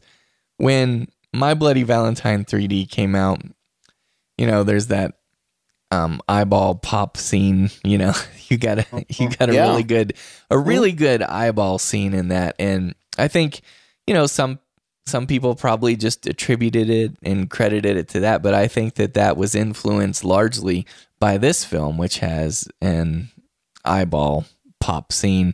And, I just think that things like that need to be noted and appreciated. So I give it props for that. Well, that spear, when Jason shoots the spear, I mean, that's awesome. I think that's a great shot. I think it looks really cool. Yes. But it does move a little slower, I guess, than you would think. Yeah, but whatever. It's on a string. I mean, yeah, they can't shoot it actually into the camera, but Right. I don't know. I'm just saying. I think as a concept, it looks pretty cool. For some, I like that, and I kind of like that particular kill, to be honest with you. Mm-hmm. Yeah, absolutely. Well, me too. Yeah, for sure. So let's talk about the story in this one. I mean, it's pretty similar, right? I mean, once again, we're getting to the point where we've got a clear-cut objective. I mean, we've got a system of events here with this killer where the story is just I mean, we've kind of forgotten all about Camp Crystal Lake at this point, though, haven't we? Yeah. Like, at least at part 2, they were at the same lake, but they were kind of like at a different camp. This movie, it's like they're just basically hanging out in a barn for most of the movie. Mm-hmm. I mean, that's kind of weird to me. I mean, that's a problem for me, I guess, with the film. Yeah, well, the thing that I think is even, because I do give you that, and I'm with you, because Camp Crystal Lake is part of this universe and this world and his motivation. I mean, he has an association with that. But the thing that's even weirder is, in part 2, he was pretty limber and fast, and now he has slowed down and he's like slower moving. He's more along the lines of like a Michael Myers in this. He's a lot bigger in this one too. Yeah. Yeah. And I don't know. How do you guys feel about that? Where it's like kills are inevitable and he knows he's going to get you. So he takes his time to get you. I mean, do you guys feel the same way about that as you do about like slow zombies and fast zombies, where you think slower is scarier, or what? Well, I think if it's done right, I think in the first Halloween films, it was done well, because even with him just walking, you always got the feeling he was going to get to where he wanted to go. Mm-hmm. And I think that was one of the things. And even some of the creepier scenes in that movie are him just standing there looking up in the window or looking around the corner or something, And I think it works in that one. I don't know. What are you saying? Maybe they were trying to copy that in part 3? Yeah, I mean, I think maybe they were returning back to the Michael Myers. I don't want to call it a formula, but just his approach to the inevitable killer, the implacable killer, the unstoppable killer. And it doesn't matter how fast you try to move, he's going to take his time and he's going to get you eventually. I mean, Friday the 13th part 2 comes out, and you've got this little scrappy, wiry Jason who's like a hillbilly with a gunny sack on his head. and then I say that with all due respect, of course. Then Halloween 2 comes out, and you've got your really kind of plotting Michael Myers in part 2. I mean, slower than he is in most of the movies, right? Uh-huh. And then Friday the 13th part 3 comes out right after that. So yeah, it does make me wonder if it was a direct influence of Halloween part 2. Yeah. And the only reason that's a complaint, well, I don't want to call it a complaint, because I think it still works for Jason as well, but I like him limber and fast and ferocious, and after you see him behave a certain way in the previous film, it's just like you come to expect that. But maybe one could argue that's a theory. Maybe they want to change up what we expect about the killer, just like what we were talking about. They change up his appearance a little bit, so we're not having the same expectations all the time. But and again, though, then you get into the continuity problem because this is days later.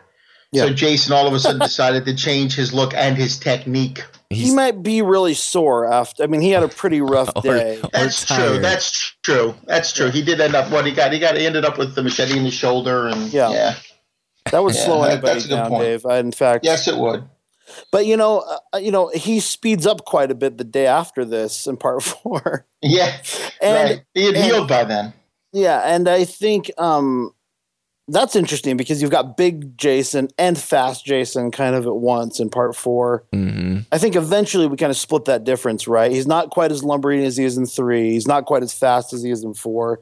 But he does kind of have a lumbering ferocity for the rest of the series.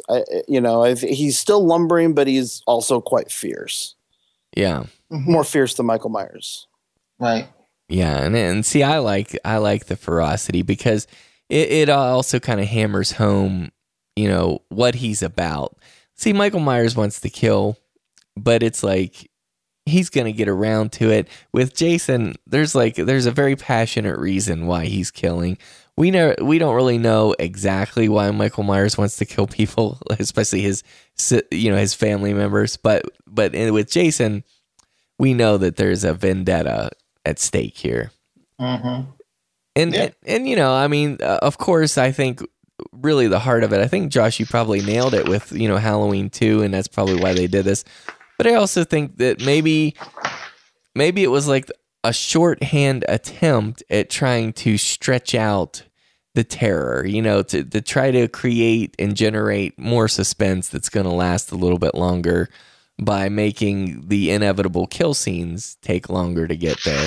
Yeah, I think I really like Jason in this movie, actually. My problem, kind of, just reiterating, is I think of Jason, and maybe incorrectly, I think of Jason as a guy who's protecting his territory for a lot of these movies. Agreed. And so to just have him be preoccupied with his barn sucks a lot of the interest out of it for me. Mm-hmm. Despite they get a lot of good use out of the barn. But, right, especially in the final battle sequence. Yeah, that's pretty strong. But yeah, I agree with what you just said, and I think that's true.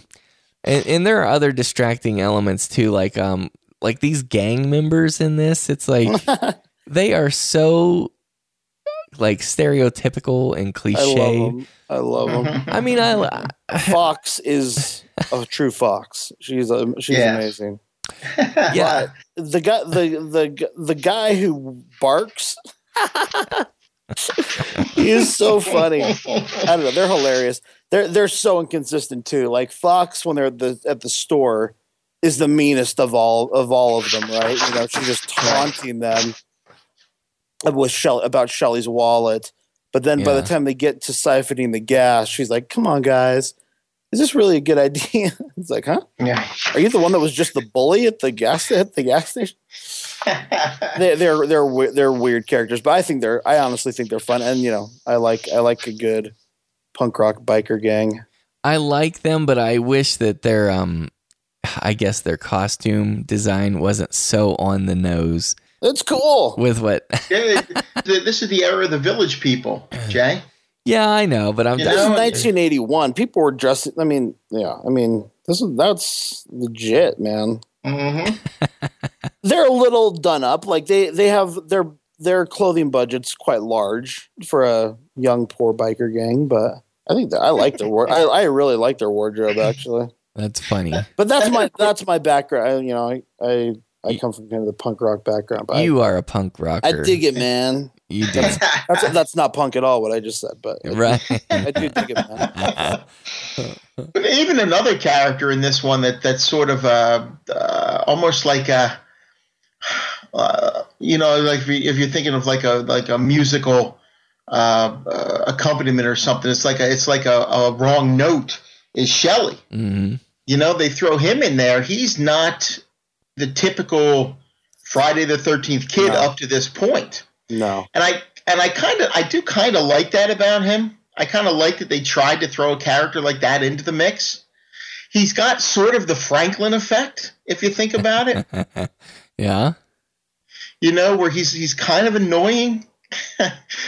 And one of the ones where you get the feeling, okay, well, he's just sort of there. And it's interesting because that character, I'm looking in the Crystal Lake Memories here, and they're talking with this guy, and I'd heard this story before. You know, he was saying that at the time, you know, he wasn't working. He was a struggling actor, and he was actually doing. He was at the time volunteer, I guess, with a research company. He was handing out. He says he was handing out movie tickets to a screening of The Road Warrior. Yes. And he was standing on the corner, and two people came up to him who were associated with this movie, and they said, "Are you an actor? We wrote, you know, we got this movie, Friday the 13th, Part 3. You'd be perfect for it." He said they looked at each other and he said, "That's Shelley." He said he was even ended up wearing what he was wearing at that time in the movie. Yeah. Yeah, I've heard that. That's awesome. I love little stories like that. Shelley is a continuity problem in and of himself. Like, he's got this tiny little briefcase, and she's like, "What's in there?" He's like, "My whole world."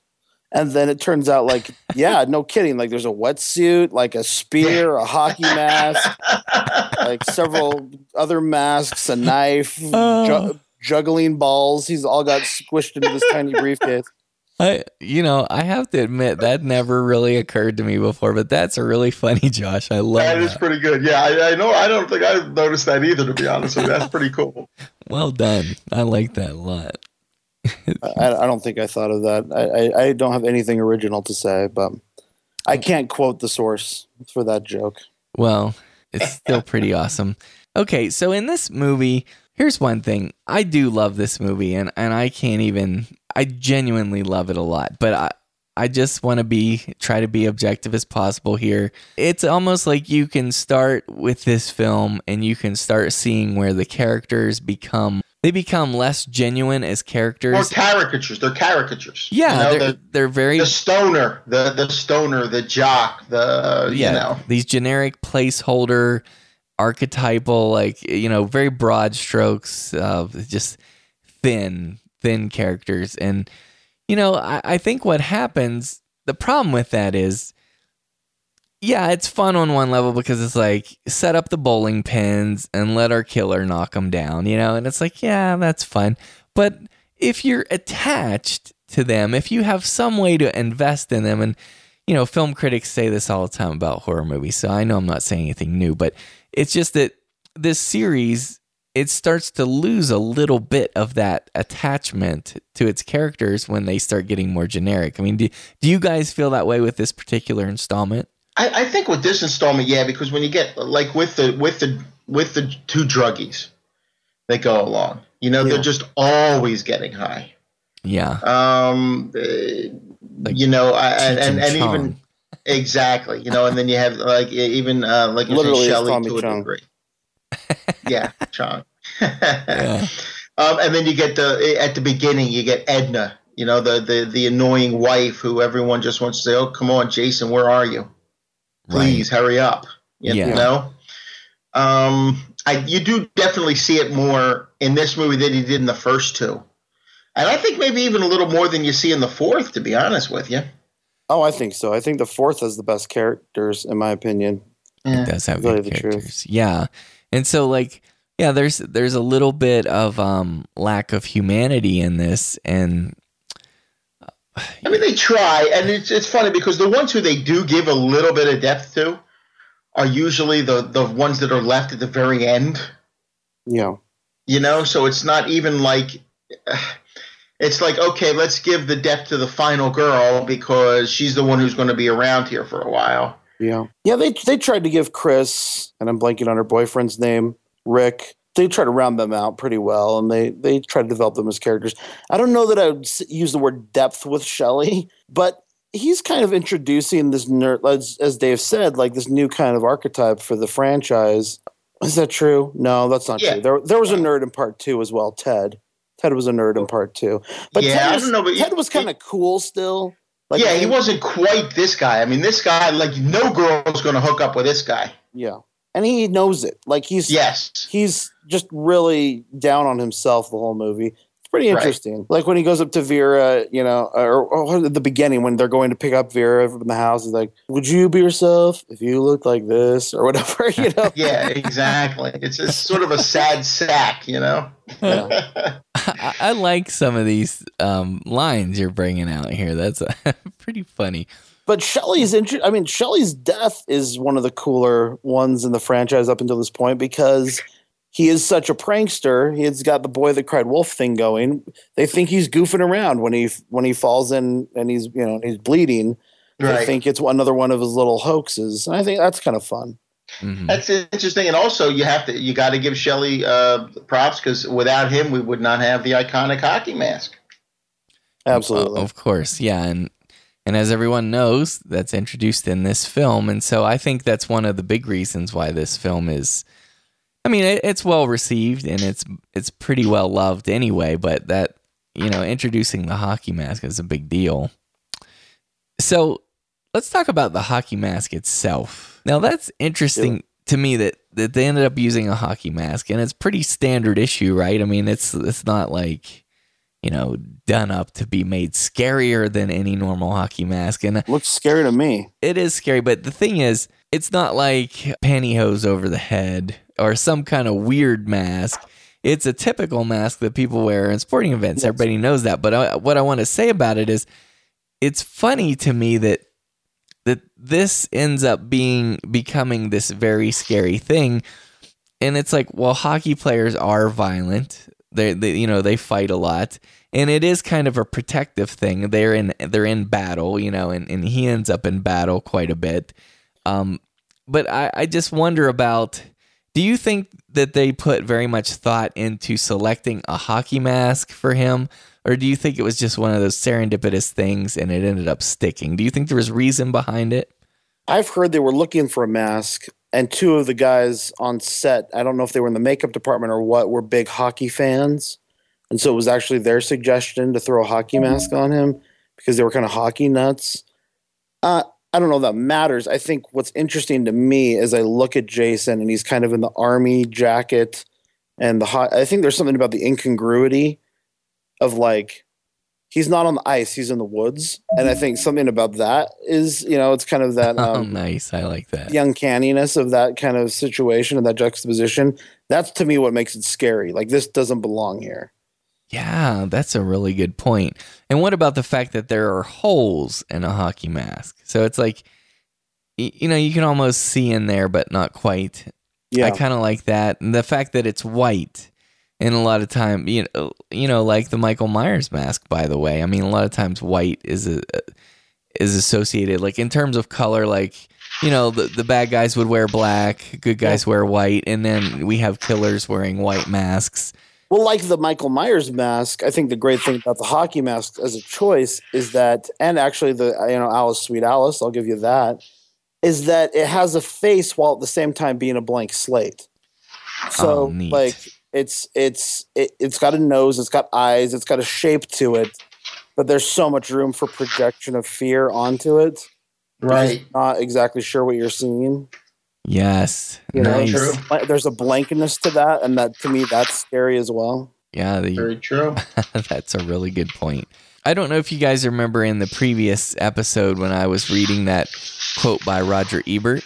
But you remember, I do recall it, yes. Yeah, and he was talking about how he was lamenting how, you know, in movies before, you know, you'd have kids who end up spending time and blah, blah, blah, but now they get killed, right? Well, it's interesting because that horror critic that I like, John Kenneth Muir, he wrote something about this that it's funny because I think he is about the same age as Roger Ebert was. I think this is telling. He says, in the old days of Hollywood, the teenagers like Judy Garland and Mickey Rooney would put on a show out back in the old Red Barn. In movies such as Friday the 13th Part 3, the teenagers go to the barn to die.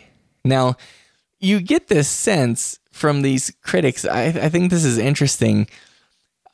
And it's not necessarily lamenting. I think with Roger Ebert it was. Probably not with this guy as a horror critic, but there's a sense in a change of the culture where it's almost like teenage life used to be this carefree thing, but because of the slasher era and the horror genre, it came to be a time to die, a time of deadliness. And since we're talking about the 80s here, and this is probably stretching a little bit, you guys, I'm pretty sure it is, but these teenagers are punished for their sexual exploration and so forth. Loss of innocence. Yeah, loss of innocence.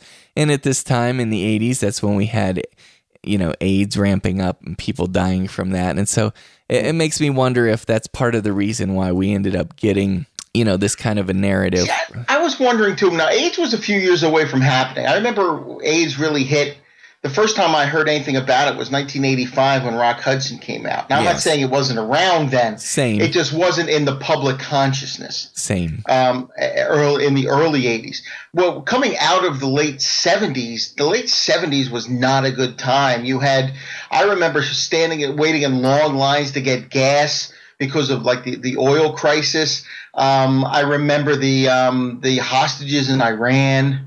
And it was just not the 4 years of Jimmy Carter. He just happened to be, unfortunately, become president at a very bad time.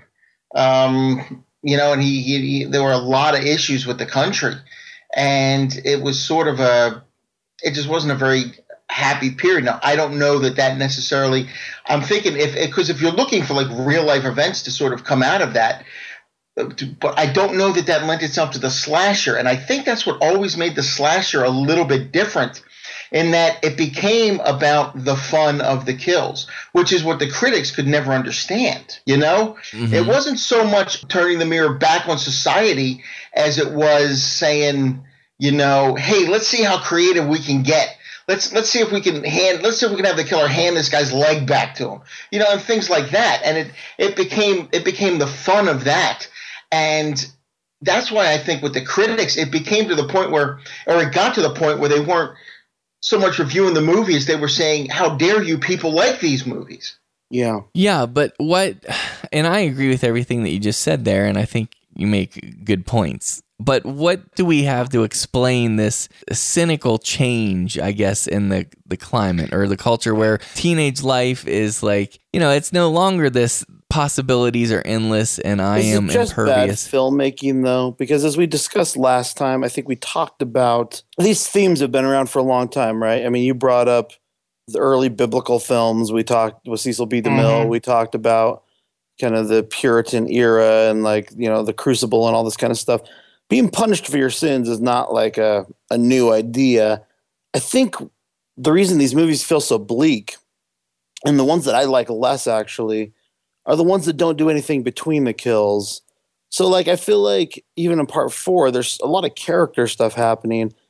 Part 3, one of my criticisms with it is there's just not anything happening really between the kills. Like take Fox, for instance. We talked about these the punk biker gang. Her big lead up to her death scene is one of the most random scenes you'll ever see in a movie.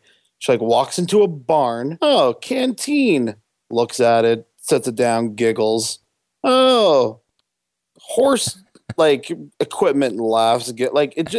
She's not doing anything. It's just there's not story or character being developed in those moments in between. And so to me, that just it leaves you with this kind of bleaker experience because you don't care. Well, she got the pitchfork through the throat because she was admiring the horse's equipment, as you said. Yeah. Sorry. I couldn't think of that's what Jason was waiting for. He was waiting for. He said, "Well, she hasn't done anything wrong yet." Oh, there she goes, horse dong. Yep. Saddle was what I was referring to. But okay, yeah. Yeah, I know. That's what I figured. But seriously, it's a ridiculous scene. If you actually watch that scene, it's so weird. She walks into the barn, picks up this canteen, puts it back. What is happening right now? Why am I? This is going on for a really long time. And it's funny because my wife was sitting in the room when I was watching that, and the dialogue is so bad. When Chris and I'm blanking on her boyfriend's name again. I don't know why I forget it every time, but when they're off, having their little side conversation in the woods, when they take his Volkswagen out, Rick, to go have their little talk. She's like, "What are you watching?" And there weren't even any. It wasn't one of those times when someone walks in on you watching a horror movie and they're disgusted by, the horror elements. She was more disgusted by how bad the dialogue was and how She's like, is this like a soap opera from the 80s or something? Like, this is just the bad dialogue. Is this one of George Lucas's new trilogy? Yeah, really. Well, I do like I agree with everything you said with that is odd and just bizarre, and it's like, man, this is a weak setup for a kill, but I do like how she was pinned to the rafter. I mean, I like that kind of power, and I wonder if that's a little, nod, or if it took some inspiration from Halloween, where he, sticks the guy to the with the knife. The kill scenes are cool, but then what's in between? Like when Vera dies, right? She's like, there's almost a scene with her and Shelley, and what Shelley being one of the more interesting characters. Is this girl going to give him the time of day? They start a conversation where he's like, would you ever consider, and she just stops him. No, I'm going to go outside and get some air. See you later. I'll be back later and we can talk. Like, yeah, don't leave any time to develop anything between these kills. Like, you know what I mean? Like, it's just so, I don't know, hollow. Chris's boyfriend is Rick. Thank you. Yeah, I always forget Rick. Yeah, good old Rick. Good old Rick. Now, one thing I just wanted to throw in here real quick, and again, this is from the Chris Lake memories, and I'm not going to do this all night. I'm not, I just saw this, and this is something I figured you would appreciate, Jay, because I know you like these sort of things. Yes. This is from the production designer. Okay, his name was Rob Wilson King. He's talking about the making of the movie. He's like, making this thing was as scary as being in it. Every minute we had something that was weird, that wasn't quite right. We were plagued. For a while, we had something terrorizing the set, but we didn't know what it was. The lake was man-made. You'd see footprints in the sand of you just can't imagine what, and lots of snakes. Then things went missing. We felt like the set was haunted, although the ironic thing was that the hockey mask never went missing. I would have imagined that would have been the first thing any ghost would have wanted. I love that. So so they never really offer an explanation of, Bigfoot. Or okay. Maybe Bigfoot. But no, he never did. He just said that some very bizarre things happened during the making of this movie that they never could explain. Wow. Well, I've always wondered this, and this is way off topic, but I would love to hear the listeners weigh in on this, because I think it's arguable that there are instances in horror cinema, filmmaking at least, where we've had things that could be pointed this way, but it makes me wonder sometimes when productions like this have such an weird events happen, or like people die, or it just seems plagued. It's like The Exorcist was one of those that had like a bunch of people involved with it died. Yeah, and the Poltergeist, of course, has a curse named after it. Exactly, and so you got this Macbeth type of production, and really, what you're doing is creating a story about evil. And so it makes me wonder if there is some kind of there's just a negative energy. You think a negative energy that goes along with that, like Jason's spirit called back from the netherworld. Evil, it's just bizarre. I'd love to hear people's thoughts on that. But so the last thing I want to talk about with this film is we've got this inversion, this bizarre riff on the original ending of the original film, because in the original film we had Alice in the boat, and then you got Jason jumping up out, and now we have this very bizarre thing. Like the final girl is again in a rowboat, and this time canoe. This time, it's a canoe. Exactly. Thank you. Then you got Mrs. Voorhees with her head back on her shoulders again, who pops up. Yeah. And it's a double scare, because first she sees Jason in the barn, which, by the way, that is terrifying, that moment. Yeah. That really is. That's awesome. Yes, it is. But how do you guys feel about that? Well, they had been taking things from other movies as we have been talking, but they borrowed this from that movie. This is them finally realizing that they have a place in horror now, and they borrowed back from themselves.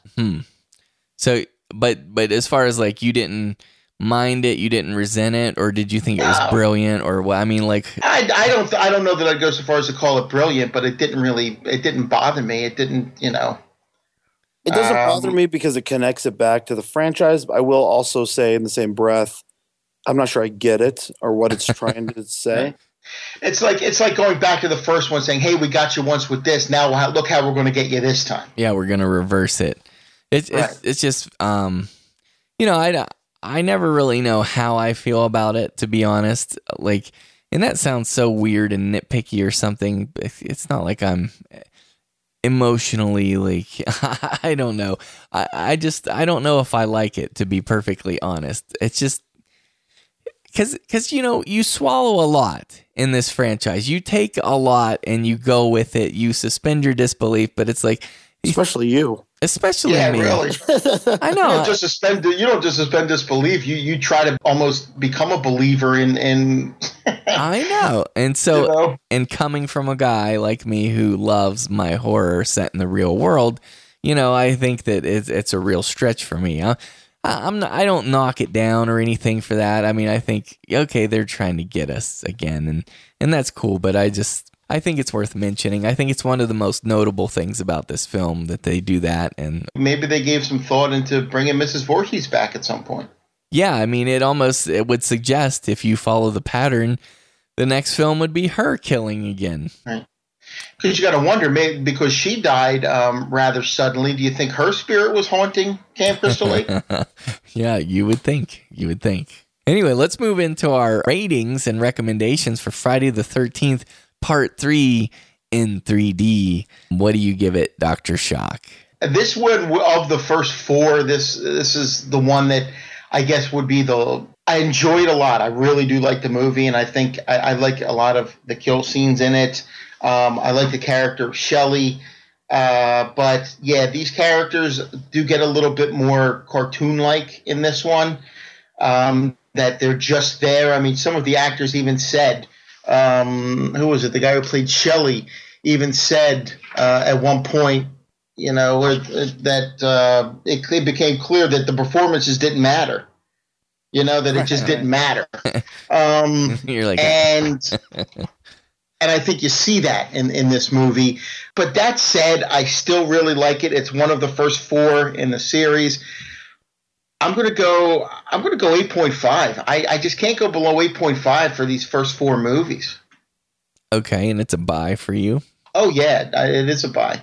Okay. I don't know but I tried watching it with those 3D glasses that they gave, and again I had to take them off. Those 3D glasses from the 80s, those things were the pits. Yeah, they're not very good. I give you that. Yeah, for me, a lot of people kind of pair this film up with 2. They always look at 2 and 3. Our friend Bill Shetty does that. He considers them almost on the same level, for instance. I think he likes this one even more, though, if I'm not mistaken. Yeah, this is his favorite. This is his favorite of the series. Yeah, it is. It is his favorite. He prefers it, but he says they're just about equal. They're just about the same to him. And for me, I actually like this one better. And it's not really the hockey mask element either. It's just I don't know. I like the kills in this one actually, and I like to have. Even though he's slower and I like Jason to be fierce and ferocious, I do like Richard Brooker, and I like his physicality and his presence. Yeah. Anyways, yeah, for me, this one is an 8.5 out of 10, and I say it's a buy. So I rate it. It's the same rating as I give the first film, so it's 8.5. What do you say, Wolfman? I'm always surprised that this is people's favorite movie, because I think I just don't get it. I think there's so much missing from this film, so much heart that's not in this film that the first 2 films have. And then it's not quite as good as where I feel like the fourth film goes. It's interesting because it's a transitional film, and I think that's what's most notable about it for me. We get to see Jason look like Jason, or at least a more recognizable Jason. I like that. I think, we've talked about, the kills in quotes. And to me, what that means is in the first 2 films, we have these death sequences, with Tom Savini, who's doing this stuff that's really groundbreaking work in the field of makeup effects. And I think it's impressive and, in the first film, but it was such a young time for those effects that it was really affecting the way they were setting up their shots. It was affecting the blocking for the actors. And so there's always a little bit of inauthenticity to those moments because they just feel a little bit stilted. I think with part 3, when we talk about the good kills, I think what I think of is you forget that it's an effect a lot of the time. I do. To me, it's the first time in the series where it feels like, oh, this feels like it's happening. And I think it's because the effects have progressed enough that you don't have to kind of slow everything down and stop for that moment to happen. It can happen in kind of a real life movement pacing kind of way, which I think is a breakthrough moment for the slasher genre and makeup effects. So for that reason, I think it's great. And I love seeing Jason in the hockey mask. There are a lot of cool things, but I do think what I said about just kind of there being a lot of empty air between those moments is a problem for me. And so I have to knock it down quite a bit for that. I still give it a 6. And I would still say it's a strong rental recommendation for me. But of the 4 films, this is by far the weakest, in my opinion. But I noticed that you have that as the same rating as 2. Yeah, and I guess they just have different weaknesses for me. Okay. I guess for me, I considered dropping this one down further, but I think there are a lot of interesting things about all the things I mentioned that I did like about it, and so I think I don't know, they kind of even out, I guess. Even though I guess the things I'd normally prize more, like characters and acting, I feel like, we get better stuff from Amy Steele than we get in this entire movie. Even so, I think, those advances in the makeup effects and the advancement of the franchise, feeling more, I guess this being the beginning of something that would have a stronger continuity, for me, that's worthwhile. Mm-hmm. Those are our thoughts on Friday the 13th, Part 3 from 1982. Let us know what you think in the show notes for episode 43. And at this one is also streaming on Netflix and Amazon Prime. Yes, thank you for saying that. So let's move into our final review of this evening, which is our feature review of Friday the 13th, the final chapter from 1984. Our next movie is Friday the 13th, the final chapter, an immoral and reprehensible piece of trash that sold more tickets on its opening weekend than any other movie so far in 1984, and that is a very, very depressing commentary. It really makes me sad. 3 times before, you have felt the terror, known the madness, lived the horror. But this is the one you've been screaming for. Friday the 13th, the final chapter. Jason is back. He moves like a shadow, dark and silent. Sorry, you changed your mind? He never utters a word. He doesn't even seem to breathe. Where the hell's the corkscrew? He simply, mindlessly, mercilessly kills. But now, Jason's reign of terror is over. Friday the 13th, the final chapter. Yeah, real great. Jason, you can't hear him, you can't see him, he hardly even breathes. He's the latest word in leading men from the geniuses at Paramount Pictures. You get the idea.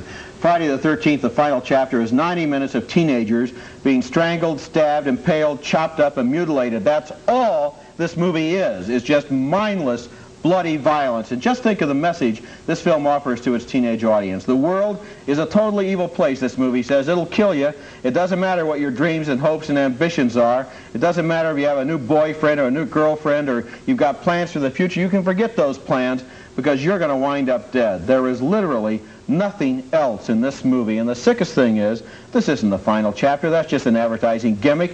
The ending clearly sets up a sequel. And what I want to know is, I wonder if they're going to be heartless and cynical enough to make the sequel, because why not? They've already taken the bucket to the cesspool 4 times for this sludge. I think the people who made this movie ought to be ashamed of themselves, and that's what I think, Gene. Yeah. And I'm going to vote no. I had a feeling you might. Friday the 13th, the final chapter. This was directed by Joseph Zito, and it's one of 3 films that was intended to be the last of the franchise. including part 3, which didn't get that kind of a final chapter kind of ending, and Jason Goes to Hell. But, they wanted to stop doing this at this point. Their intention, again, was to kind of end it all. And this movie picks up right at the end of 3, where, again, he was supposed to die at the end of 3. He got the hatchet to the head. He's laying on the ground inside the barn. That was supposed to be it. And this movie starts right there in the barn. It comes out of the sky, beautiful helicopter shot. Suddenly, I'm like, oh, I'm in the hands of a filmmaker here.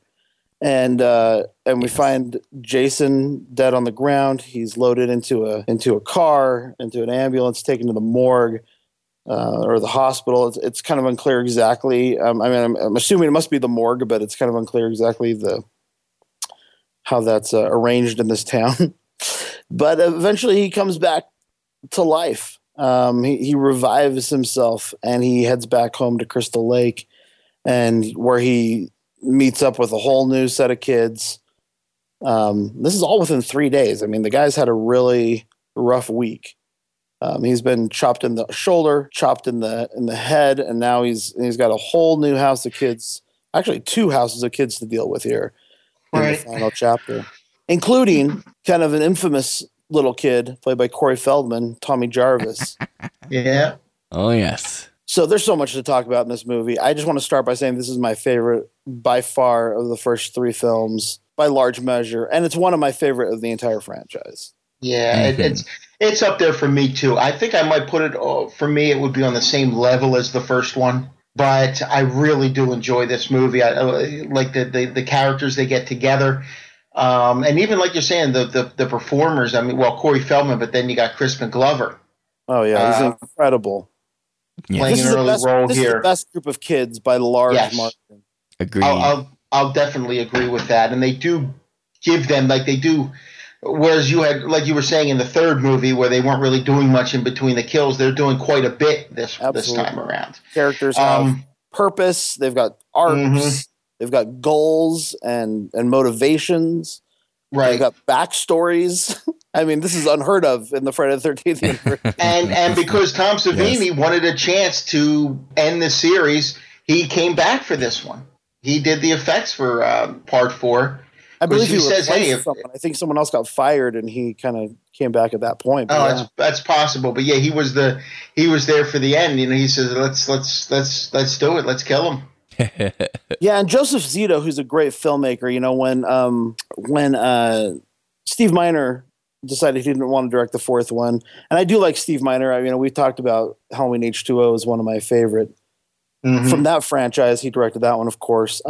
Steve Miner's a great director, but for me, Joseph Zito was a huge step up for this franchise over the directors that came before him. Oh, yeah. He had done kind of a Friday the 13th ripoff movie in The Prowler, but it's an incredible slasher film. First of all, for anyone who that's top 10. One of my favorites of all time. It's one of the very best. Yeah, from 1981.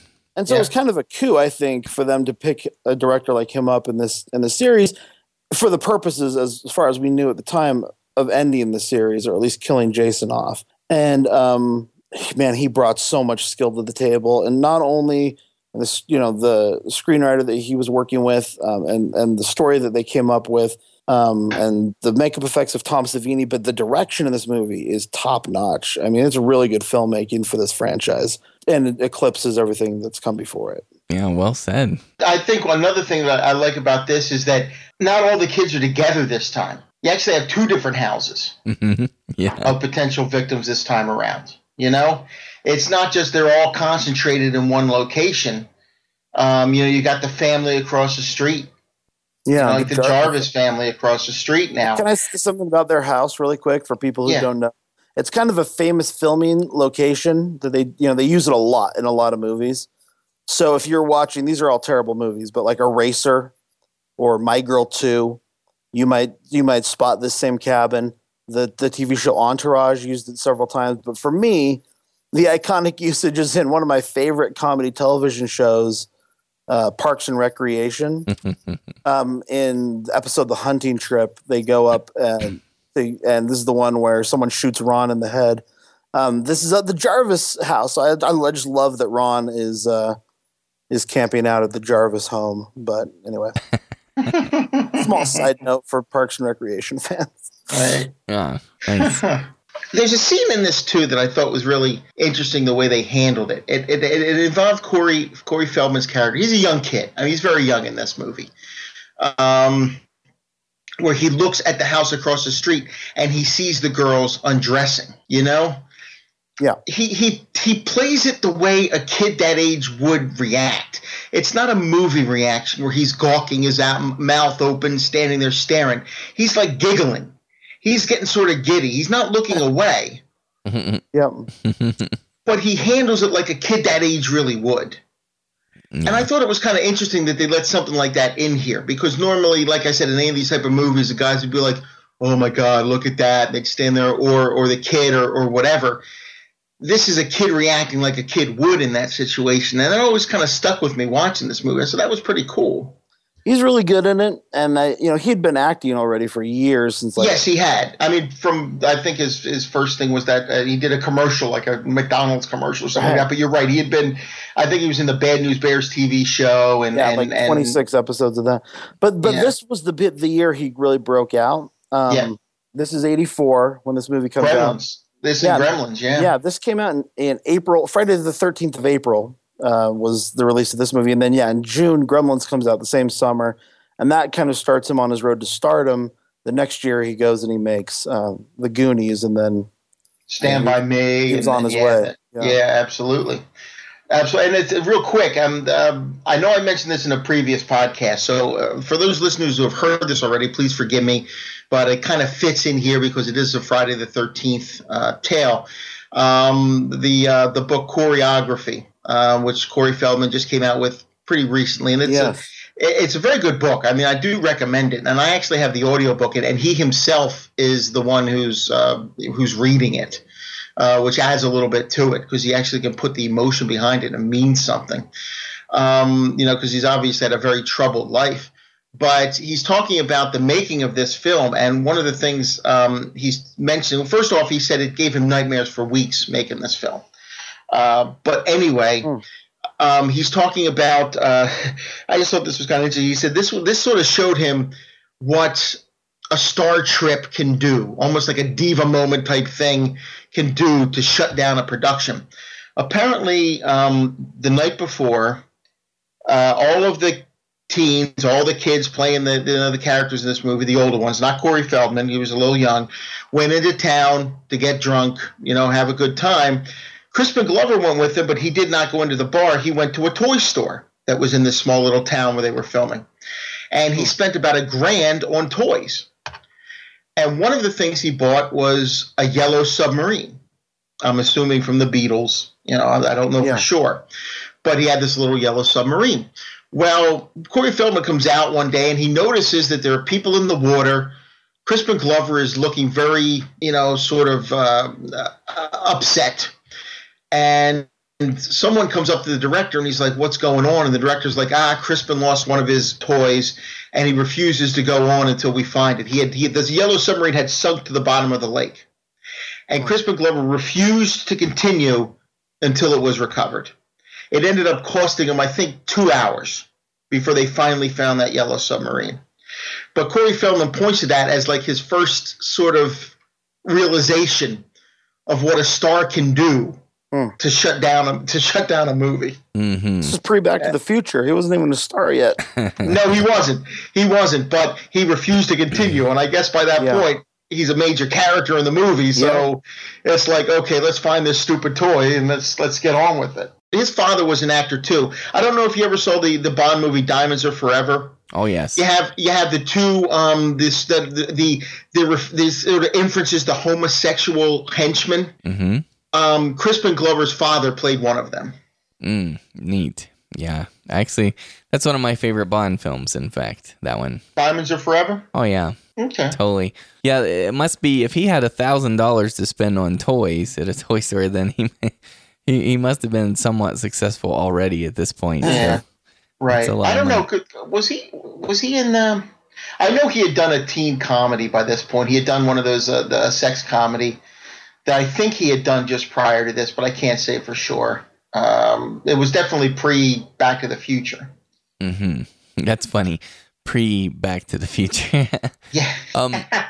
To me, one of the most interesting things about this film is that it does surround this Corey Feldman's Tommy Jarvis character. I mean, he is a horror movie lover, just like us. Mm-hmm. And he makes monster masks, and it's super cool to me because here's another example, kind of like that. The little girl that's being babysat in Halloween. It's like the kid in Salem's Lot.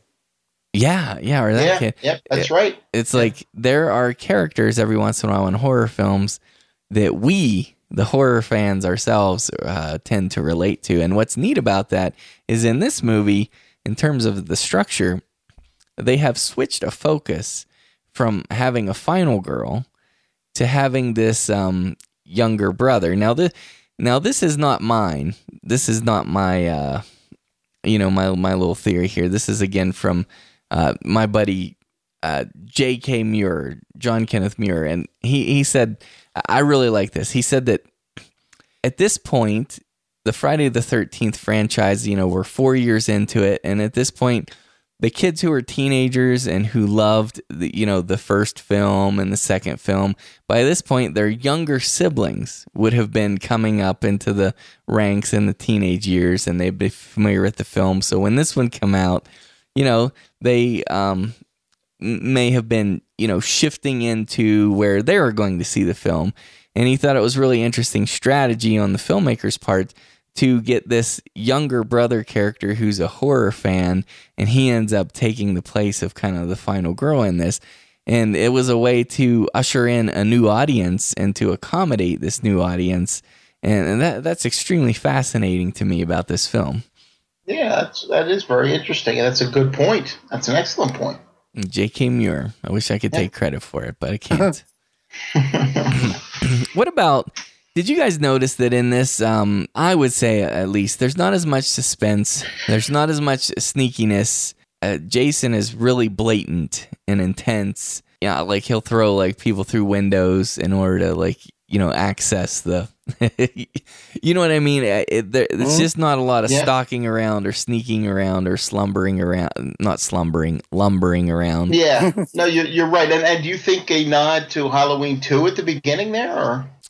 I don't know. What do you guys think? I don't know. I was just throwing it out there because we're always talking about like if they were influenced. I would think by this point in the series, the filmmakers might have stopped the whole, hey, let's borrow from this one, let's borrow from that one. I think it might just be more coincidence than anything. Yeah.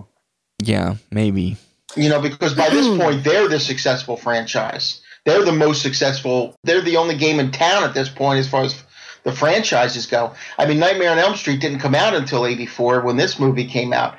By this point, you only had Halloween 2 as far as the Michael Myers portions of that. Yeah, part 3 came out the same year. Yeah. So as far as franchises go, they were it. So they didn't need to borrow from anybody at this point. They were the ones setting the standard. Now other people are going to steal from them. Well, as I understand it, Friday the 13th Part 2, one of the original scripts called for, before the actress kind of backed out, it kind of called for it to take place in hospitals, my understanding. Wow. That would have been a mistake, I think. Yeah. I agree. I definitely agree. Yeah. So I'm glad that did not happen. You're glad that she got a stalker and decided not to do the movie? Yeah. I am glad about that. No, that stalkers are scary. Yeah, if people want to see a scary movie, we here at the Horror Movie Podcast do not recommend stalking. No, we don't. But one time, Wolfman Josh here, he recommended a documentary to me that is not a horror film, but it is super creepy, and it's called "I Think We're Alone Now" from 2008. It's about stalkers, and man, that is a great little documentary. I really enjoyed it, and it made me feel extremely uncomfortable. So that's just a little side note for people that want to check that out. Speaking of, uncomfortable things, one other point about this movie that I like that this guy J.K. Muir made, he says a lot of time in horror films, he actually defends women in horror because of the way that they have, the strength and the intelligence to defeat the monsters and become final girls and so forth. But in this particular film, he said that it really goes badly, for women. He says because there's a set of female adolescent twins in the film who are eager to hook up with boyfriends. And when the shy one is left with the nasty, irritating character named Teddy, she acquiesces. She puts her head down like an obedient puppy and goes to him on the sofa to solicit his attention. And he says, this is icky. And the only message sent is that it's better to be with a nasty man than to have no man at all. And then he says one more thing. Also, Trish and Tommy's mom is depicted in the film almost perpetually jogging because she's divorced, you see, and she has to watch her figure. So, sometimes... Well, hold on. Teddy doesn't end up hooking up with the twins. He ends up alone watching the old film strip, right? But she hangs out with him, right? Yeah. Yeah, right. And that's what she's saying. Like, and instead of just, staying clear from him, she's like, well, that guy's better than no guy, even though he sucks, right. So anyway, I don't always pick up on things like that, and I try to look for that. So I thought that was a neat point. But yeah. Anyways, what else, Josh? I know you love this film, so tell us what else. I'm losing my voice, guys. I just think it's. I honestly don't have that much to say about it. I just think I just like. It has everything that I liked about the previous installments, but we actually have Jason as I like to see Jason. He becomes the Jason that I first knew as a child with the hockey mask. We also get the best direction that we've had the whole series. Mm-hmm. We get some of the best characters and actors we've had the whole series. And the death scenes remain kind of on the same level as part 3. So, and in some cases are even better, like with Samantha. But and the window scene, I think that's pretty cool as well. Mm-hmm. So to me, it's just the combination of all those things just make this my favorite of the first 4 films. I think one interesting thing that was happening is Joseph Zito and Corey Feldman were talking about the continuation of this Tommy Jarvis character, which we get a hint at, in the last shot of the film, the last shot of Tommy, of where this series could go. And according to Corey Feldman, that was what part 5 was supposed to be about. It was supposed to be starring Corey Feldman and really following Tommy Jarvis. Now, of course, we get a little bit of Tommy Jarvis, but this would have been a Tommy Jarvis-centered film. And apparently Steven Spielberg held Corey against his will to his Goonies contract, and he forced him to go shoot Goonies, even though he wanted to be the star of Friday the 13th Part 5. And now, I will say in choreography, he doesn't talk about that at all. Oh, okay. Well, he mentions that on the Camp Crystal Lake documentary. He very well may. Yeah, he very well may. In his choreography, he has nothing but glowing things to say about Goonies and Spielberg. Yeah, well, I think he was joking around because it's for the Friday the 13th audience. He's got we have Spielberg to blame for this. But I do, but I don't think he was seriously upset with Spielberg. Okay, But the way he explains it is that he and Joe Zito had kind of pitched this as a way to continue the franchise without Jason, and that was intended to be it. So if you like Jason, and if you like any Jason in part 6, 7, 8, 9, 10, you kind of have Spielberg to thank for that as well, because otherwise it would have been a Tommy Jarvis centered franchise after this point.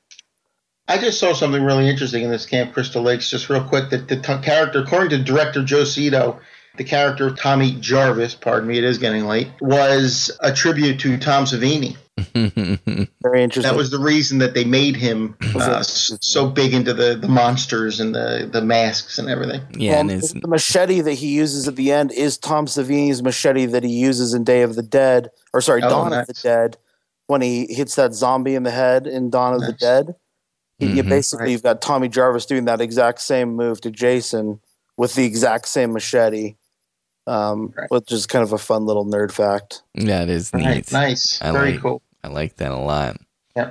Yeah. I always like finding out things like that. Like I'd like in the movie 1408, the one with John Cusack that came out a few years ago. The axe that they used to break into his the apartment where he is at the end of that movie is the same one that Jack Nicholson used in The Shining. Wow. Yeah. Neat. Exact same axe. Yet another Stephen King story. Now, my understanding was from the screenwriter Barney Cohen that basically they had again been told this is the last one, kill Jason. So to make sure he was dead, he had written a scene in which Jason's head, with that machete gets split completely in half, right down the middle, was how it was intended to be portrayed.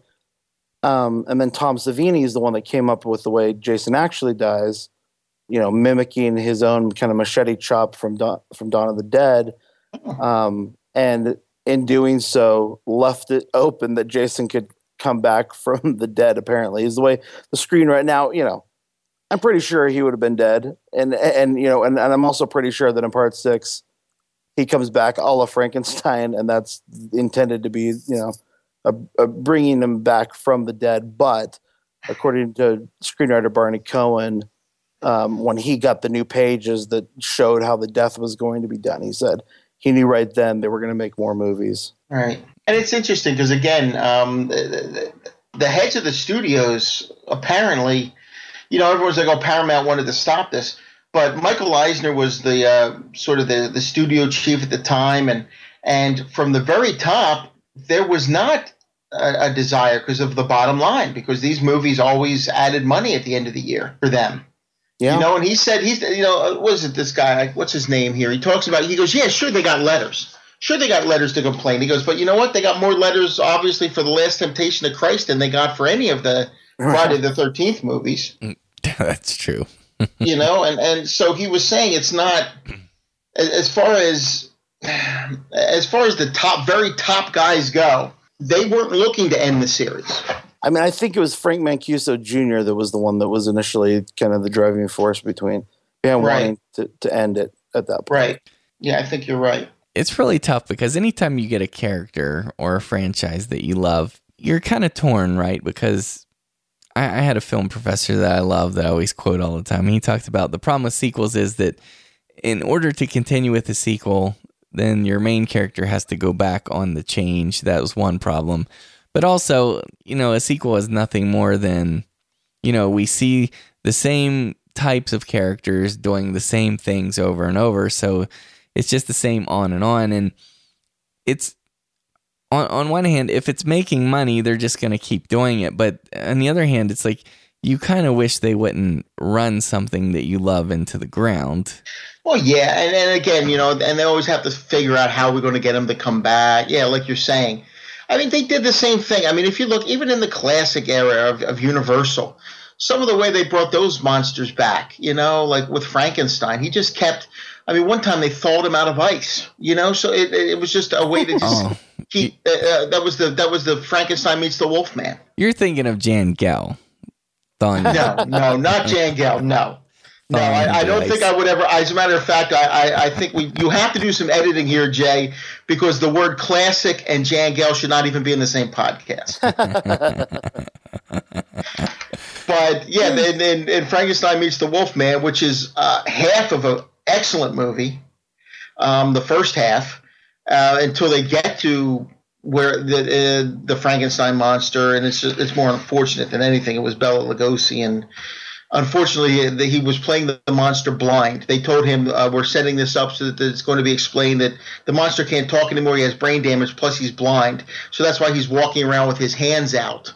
Well, they cut out the blind portion, so it just looks like a bad interpretation of the character. But the second half of the movie is no good, but they thaw him out of ice. How many times did they keep bringing back the Frankenstein monster? And they just kept finding more ways to bring him back. Then Bride of Frankenstein, he had fallen. He didn't die when the windmill collapsed. He fell into this pit. And so they just kept finding ways. And he died at the end of Bride of Frankenstein, but there he was for Son of Frankenstein. So they just kept finding ways to bring him back. And they do the same thing, you know. So we could sit here and sort of pick on Friday the 13th for its lapses of logic, but even in the days of Universal, they said, we don't care how, just bring them back. Well, I'm just saying the reason I think it's problematic when this happens is because it takes away the weight of death, because death is supposed to be final. That's supposed to be like the way that a story arc ends once and for all for a character. And with these characters, you know, like Jason Voorhees, Michael Myers, it's like, you know, death is not an end to them, and it's just a way to say, okay, this movie's over. Come back next time. And you know what I mean? And it just takes the weight away from it. And I know this is all obvious what we're talking about, but it's still, I think it's a little bit unfortunate. But the reason this keeps happening, number one, is money. And number two is when you hit on something, you get a monster that is popular and that is successful. You know, it's really, you can't always bet on, or you can't always predict what monster is going to be franchise material. And so, you know, that's another reason why they milk them to death. Yeah, but I think you have to say number 1, 2, and 3 are money. Because I think even if no matter how beloved the character may be, if the most recent film didn't make money, you're not going to see him again. I just wish that somebody on the creative end, Sean Cunningham or someone, had sat down with some really talented writers and said, we don't know if this is going to keep going, but if it does, this is the world we want our character to exist in. Because I think that I just get so frustrated by not just this franchise, obviously, but the way so many horror franchises just kind of stumble from film to film and make it, I don't know, take kind of the joy out of the continuation. I think sometimes it works. Most of the time it doesn't, though. And I don't know, for me, you take a character like Jason, so far in this film series, I think there is the reason I like this movie. We're finally cementing this is who this character is. And I feel like it's been pretty all over the place up until this moment. You know, it's a very, you know, obviously, especially the first film is completely different, but I feel like the first two, you know, parts 2 and 3 are really kind of toying around trying to find their groove. Mm-hmm. And this is the one for me that finds it, and then they're able to stick with. Now they don't stick with it for very long. Part 5, you know, but this is the one they're going to come back to. This is the one where they're like, okay, part 4 worked. Let's try to capture the essence of that. And I think, you know, part 6 I think gets it right as well. But I think, you know, when they've identified what's right about the character and what's right about the franchise, I don't know. I think it takes more a really strong producer or someone guiding that ship that cares about it to make them any good, to say, what is the essence of Jason? And to me, Camp Crystal Lake is I say that as a big fan of part 8. You know, and we'll get to the other films later, but I think, you know, at some point when New Line Cinema takes over the franchise, we're getting to a point where the narrative is strained so far from what made this intriguing in the first place. That's when I start having problems with any franchise, you know. And I think I want to see as many good stories as we can find out of the strongest of the source material. And when they're depleted, you know, I don't want to see Jason go tropical. And frankly, I don't care to see Jason go to space. But or hell. Or hell, like, and I know that I'm New York City. I know well. See, I say that as a fan of Part 8, and I know that a lot of our listeners are fans of Jason X. A lot of our listeners are fans of Jason X. Mm-hmm. It's a guilty pleasure of mine too, but we'll get to that later on. But but I think, and again, I don't want to get ahead of ourselves. I think what it does, the problem for me though, is it violates the basics of the franchise, and to me part 4 is just right there in the mix. To me, this is hitting on all cylinders for kind of being where I want this franchise to be at. Well, let me ask you guys something. Do you think it's possible with the right writers, or, you know, with a fresh idea, do you think that a franchise could go on, you know, indefinitely? I mean, do you think it's possible for every single film of a franchise, and now I'm not saying if it's likely, but just possible for it to be good and have a great story and so forth? Because I I do. I think that's possible. I think it takes a lot of forethought, and I think it takes a cohesive creative group that's going to protect the property from film to film. I mean, if you take something like The Walking Dead, which is a television series, they're still producing 40-minute episodes, 13, 17 times a year. So, I think, and, some people will say that that's no good, whatever. But if you were to take those and condense them even into 13 films, like we're going to be talking about over the course of this franchise, you could do that pretty effectively with The Walking Dead. It would have great continuity.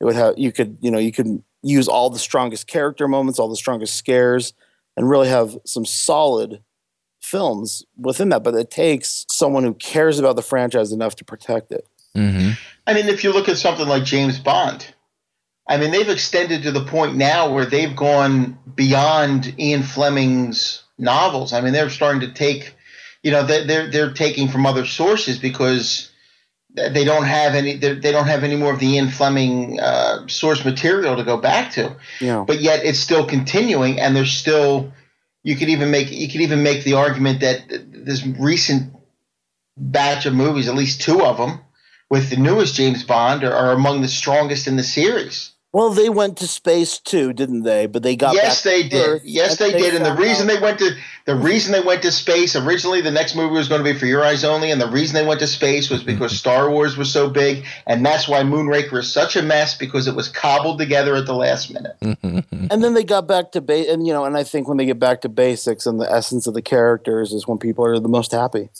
Yes. Yeah, but it's always this delicate balance. It's a fine line. I understand why the writers feel conflicted, because I'm sure they're told something like this. Okay, we want more of the same, but don't make it too much more of the same. It needs to be fresh, but it also needs to be familiar. And there's always a really delicate, fine line that they got to walk, and that'd be hard. They're making a second Beetlejuice movie right now, but I remember years ago they were talking about doing a Beetlejuice sequel, and Kevin Smith had been hired to write the screenplay for it, and they wanted it to take place in Hawaii and have a tropically. I heard that. Yes, I heard about that. How terrible would that have been? That would not have been good at all. That first Beetlejuice it works because of partly because of the setting and the characters, and to take them out of that and to put them in a different, yes, you know what? You're going to open it up for the character to have more interactions, to do more one-liners. But part of what the first Beetlejuice, what made it good was all of the characters. Yeah. It was not just Beetlejuice. That would have been.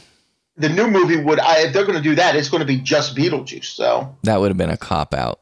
Get it? Kevin Smith. Nice. Anyways, sorry.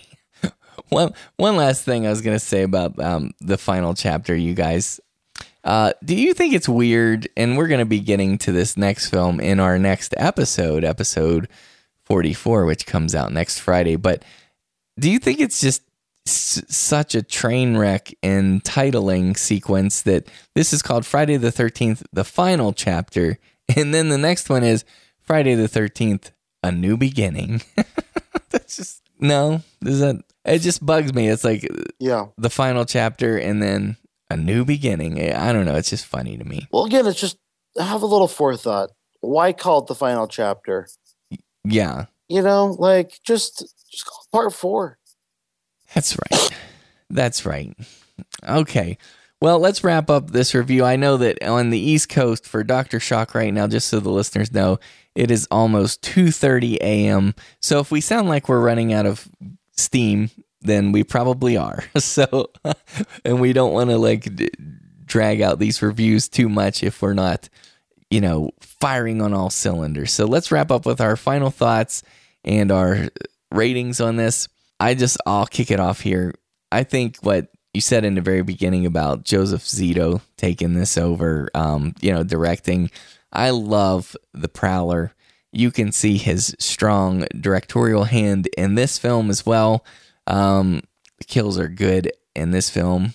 In fact, there are a lot in this film. I mean, there are a lot of good ones. They're not just you got spears in the groin, and right. I mean, you got some things that are kind of unforgettable. Oh, I like Ted's kill, right? The knife in the back of the head through the theater movie screen. I mean, that's kind of cool because what are they trying to say to us?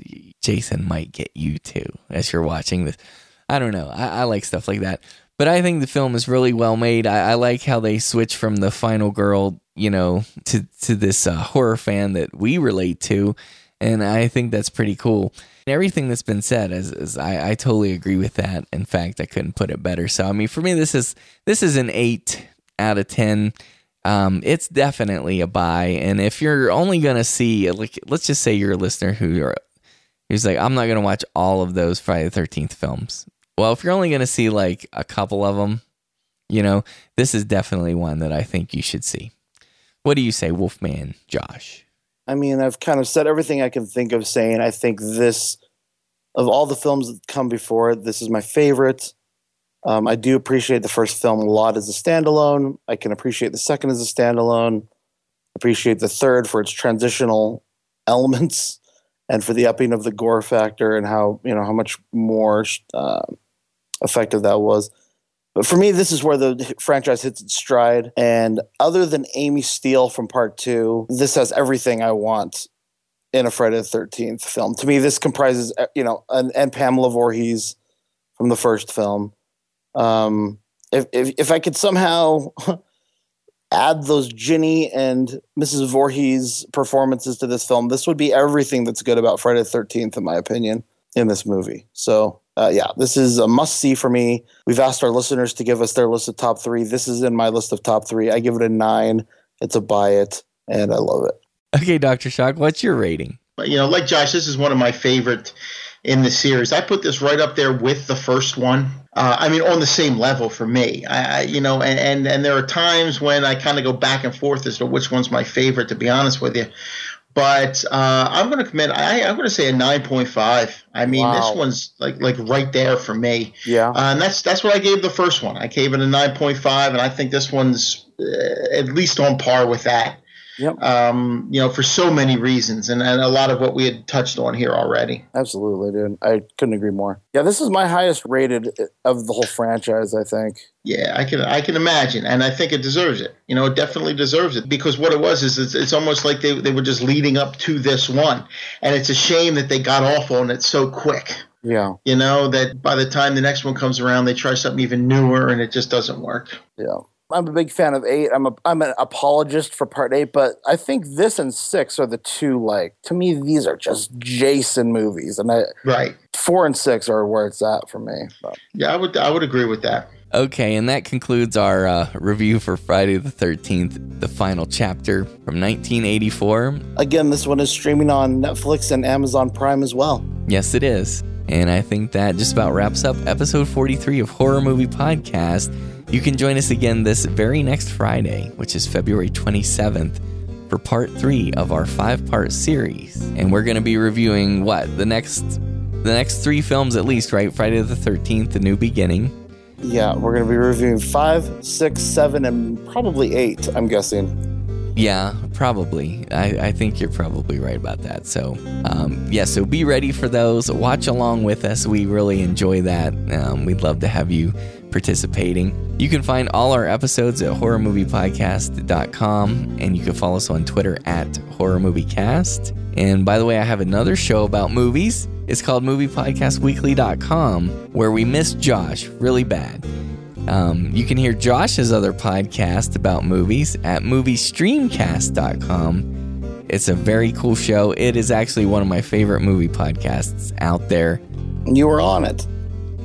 Yeah, but I'm just saying, even the episodes without me on it, I think you and you do a great job, and now you got some cool co-hosts as well, and you've just done a tremendous job since you've taken over. So people, check out moviestreamcast.com if you haven't already, and you can follow my friend Josh here on Twitter at Icarus Arts, and you can find Dr. Shock's astounding movie blog at dvdinfatuation.com and follow him on Twitter at dvdinfatuation. And you can find our friend Dr. Walking Dead, Kyle Bishop. He has a book on Amazon called American Zombie Gothic. It's at amazon.com. You can follow him on Twitter at Dr. Walking Dead. That's Dr. Walking Dead. We want to thank Frederick Ingram for the use of his music for our theme song, and you can find Fred's music at fredericingram.com. And Josh, will you tell the listeners one more time what they should do if they want to win a Jason Voorhees action figure and a little poster? We're doing the same thing as last time. Come to horrormoviepodcast.com or email Jason at horrormoviepodcast@gmail.com or tweet us at horrormoviecast on Twitter and let us know your top 3 movies in the Friday the 13th franchise in order, as well as the city that you hail from. And you need to leave us a review on iTunes, send out a tweet about the show, or Facebook something to help us get the word out to all those people out there who don't know who we are yet. If you can do that, you're going to be in the drawing for the Jason Voorhees reaction figure and a little poster. Yeah, a little poster, that's right. Jay, it would be awesome if we could go out on one of the craziest bits of music from this entire franchise. It's the theme, the disco theme from Friday the 13th, Part 3. I love it. It's by the band Hot Ice, which is really Harry Manfredini's AKA secret identity there. So we all have one. Yeah, absolutely. And mine is called Jay of the Dead. Or Jason X. That's true. All right, well, I think that's it for episode 43. So thank you for listening, and join us again next Friday for Horror Movie Podcast, where we're what, Josh? Dead serious about horror movies.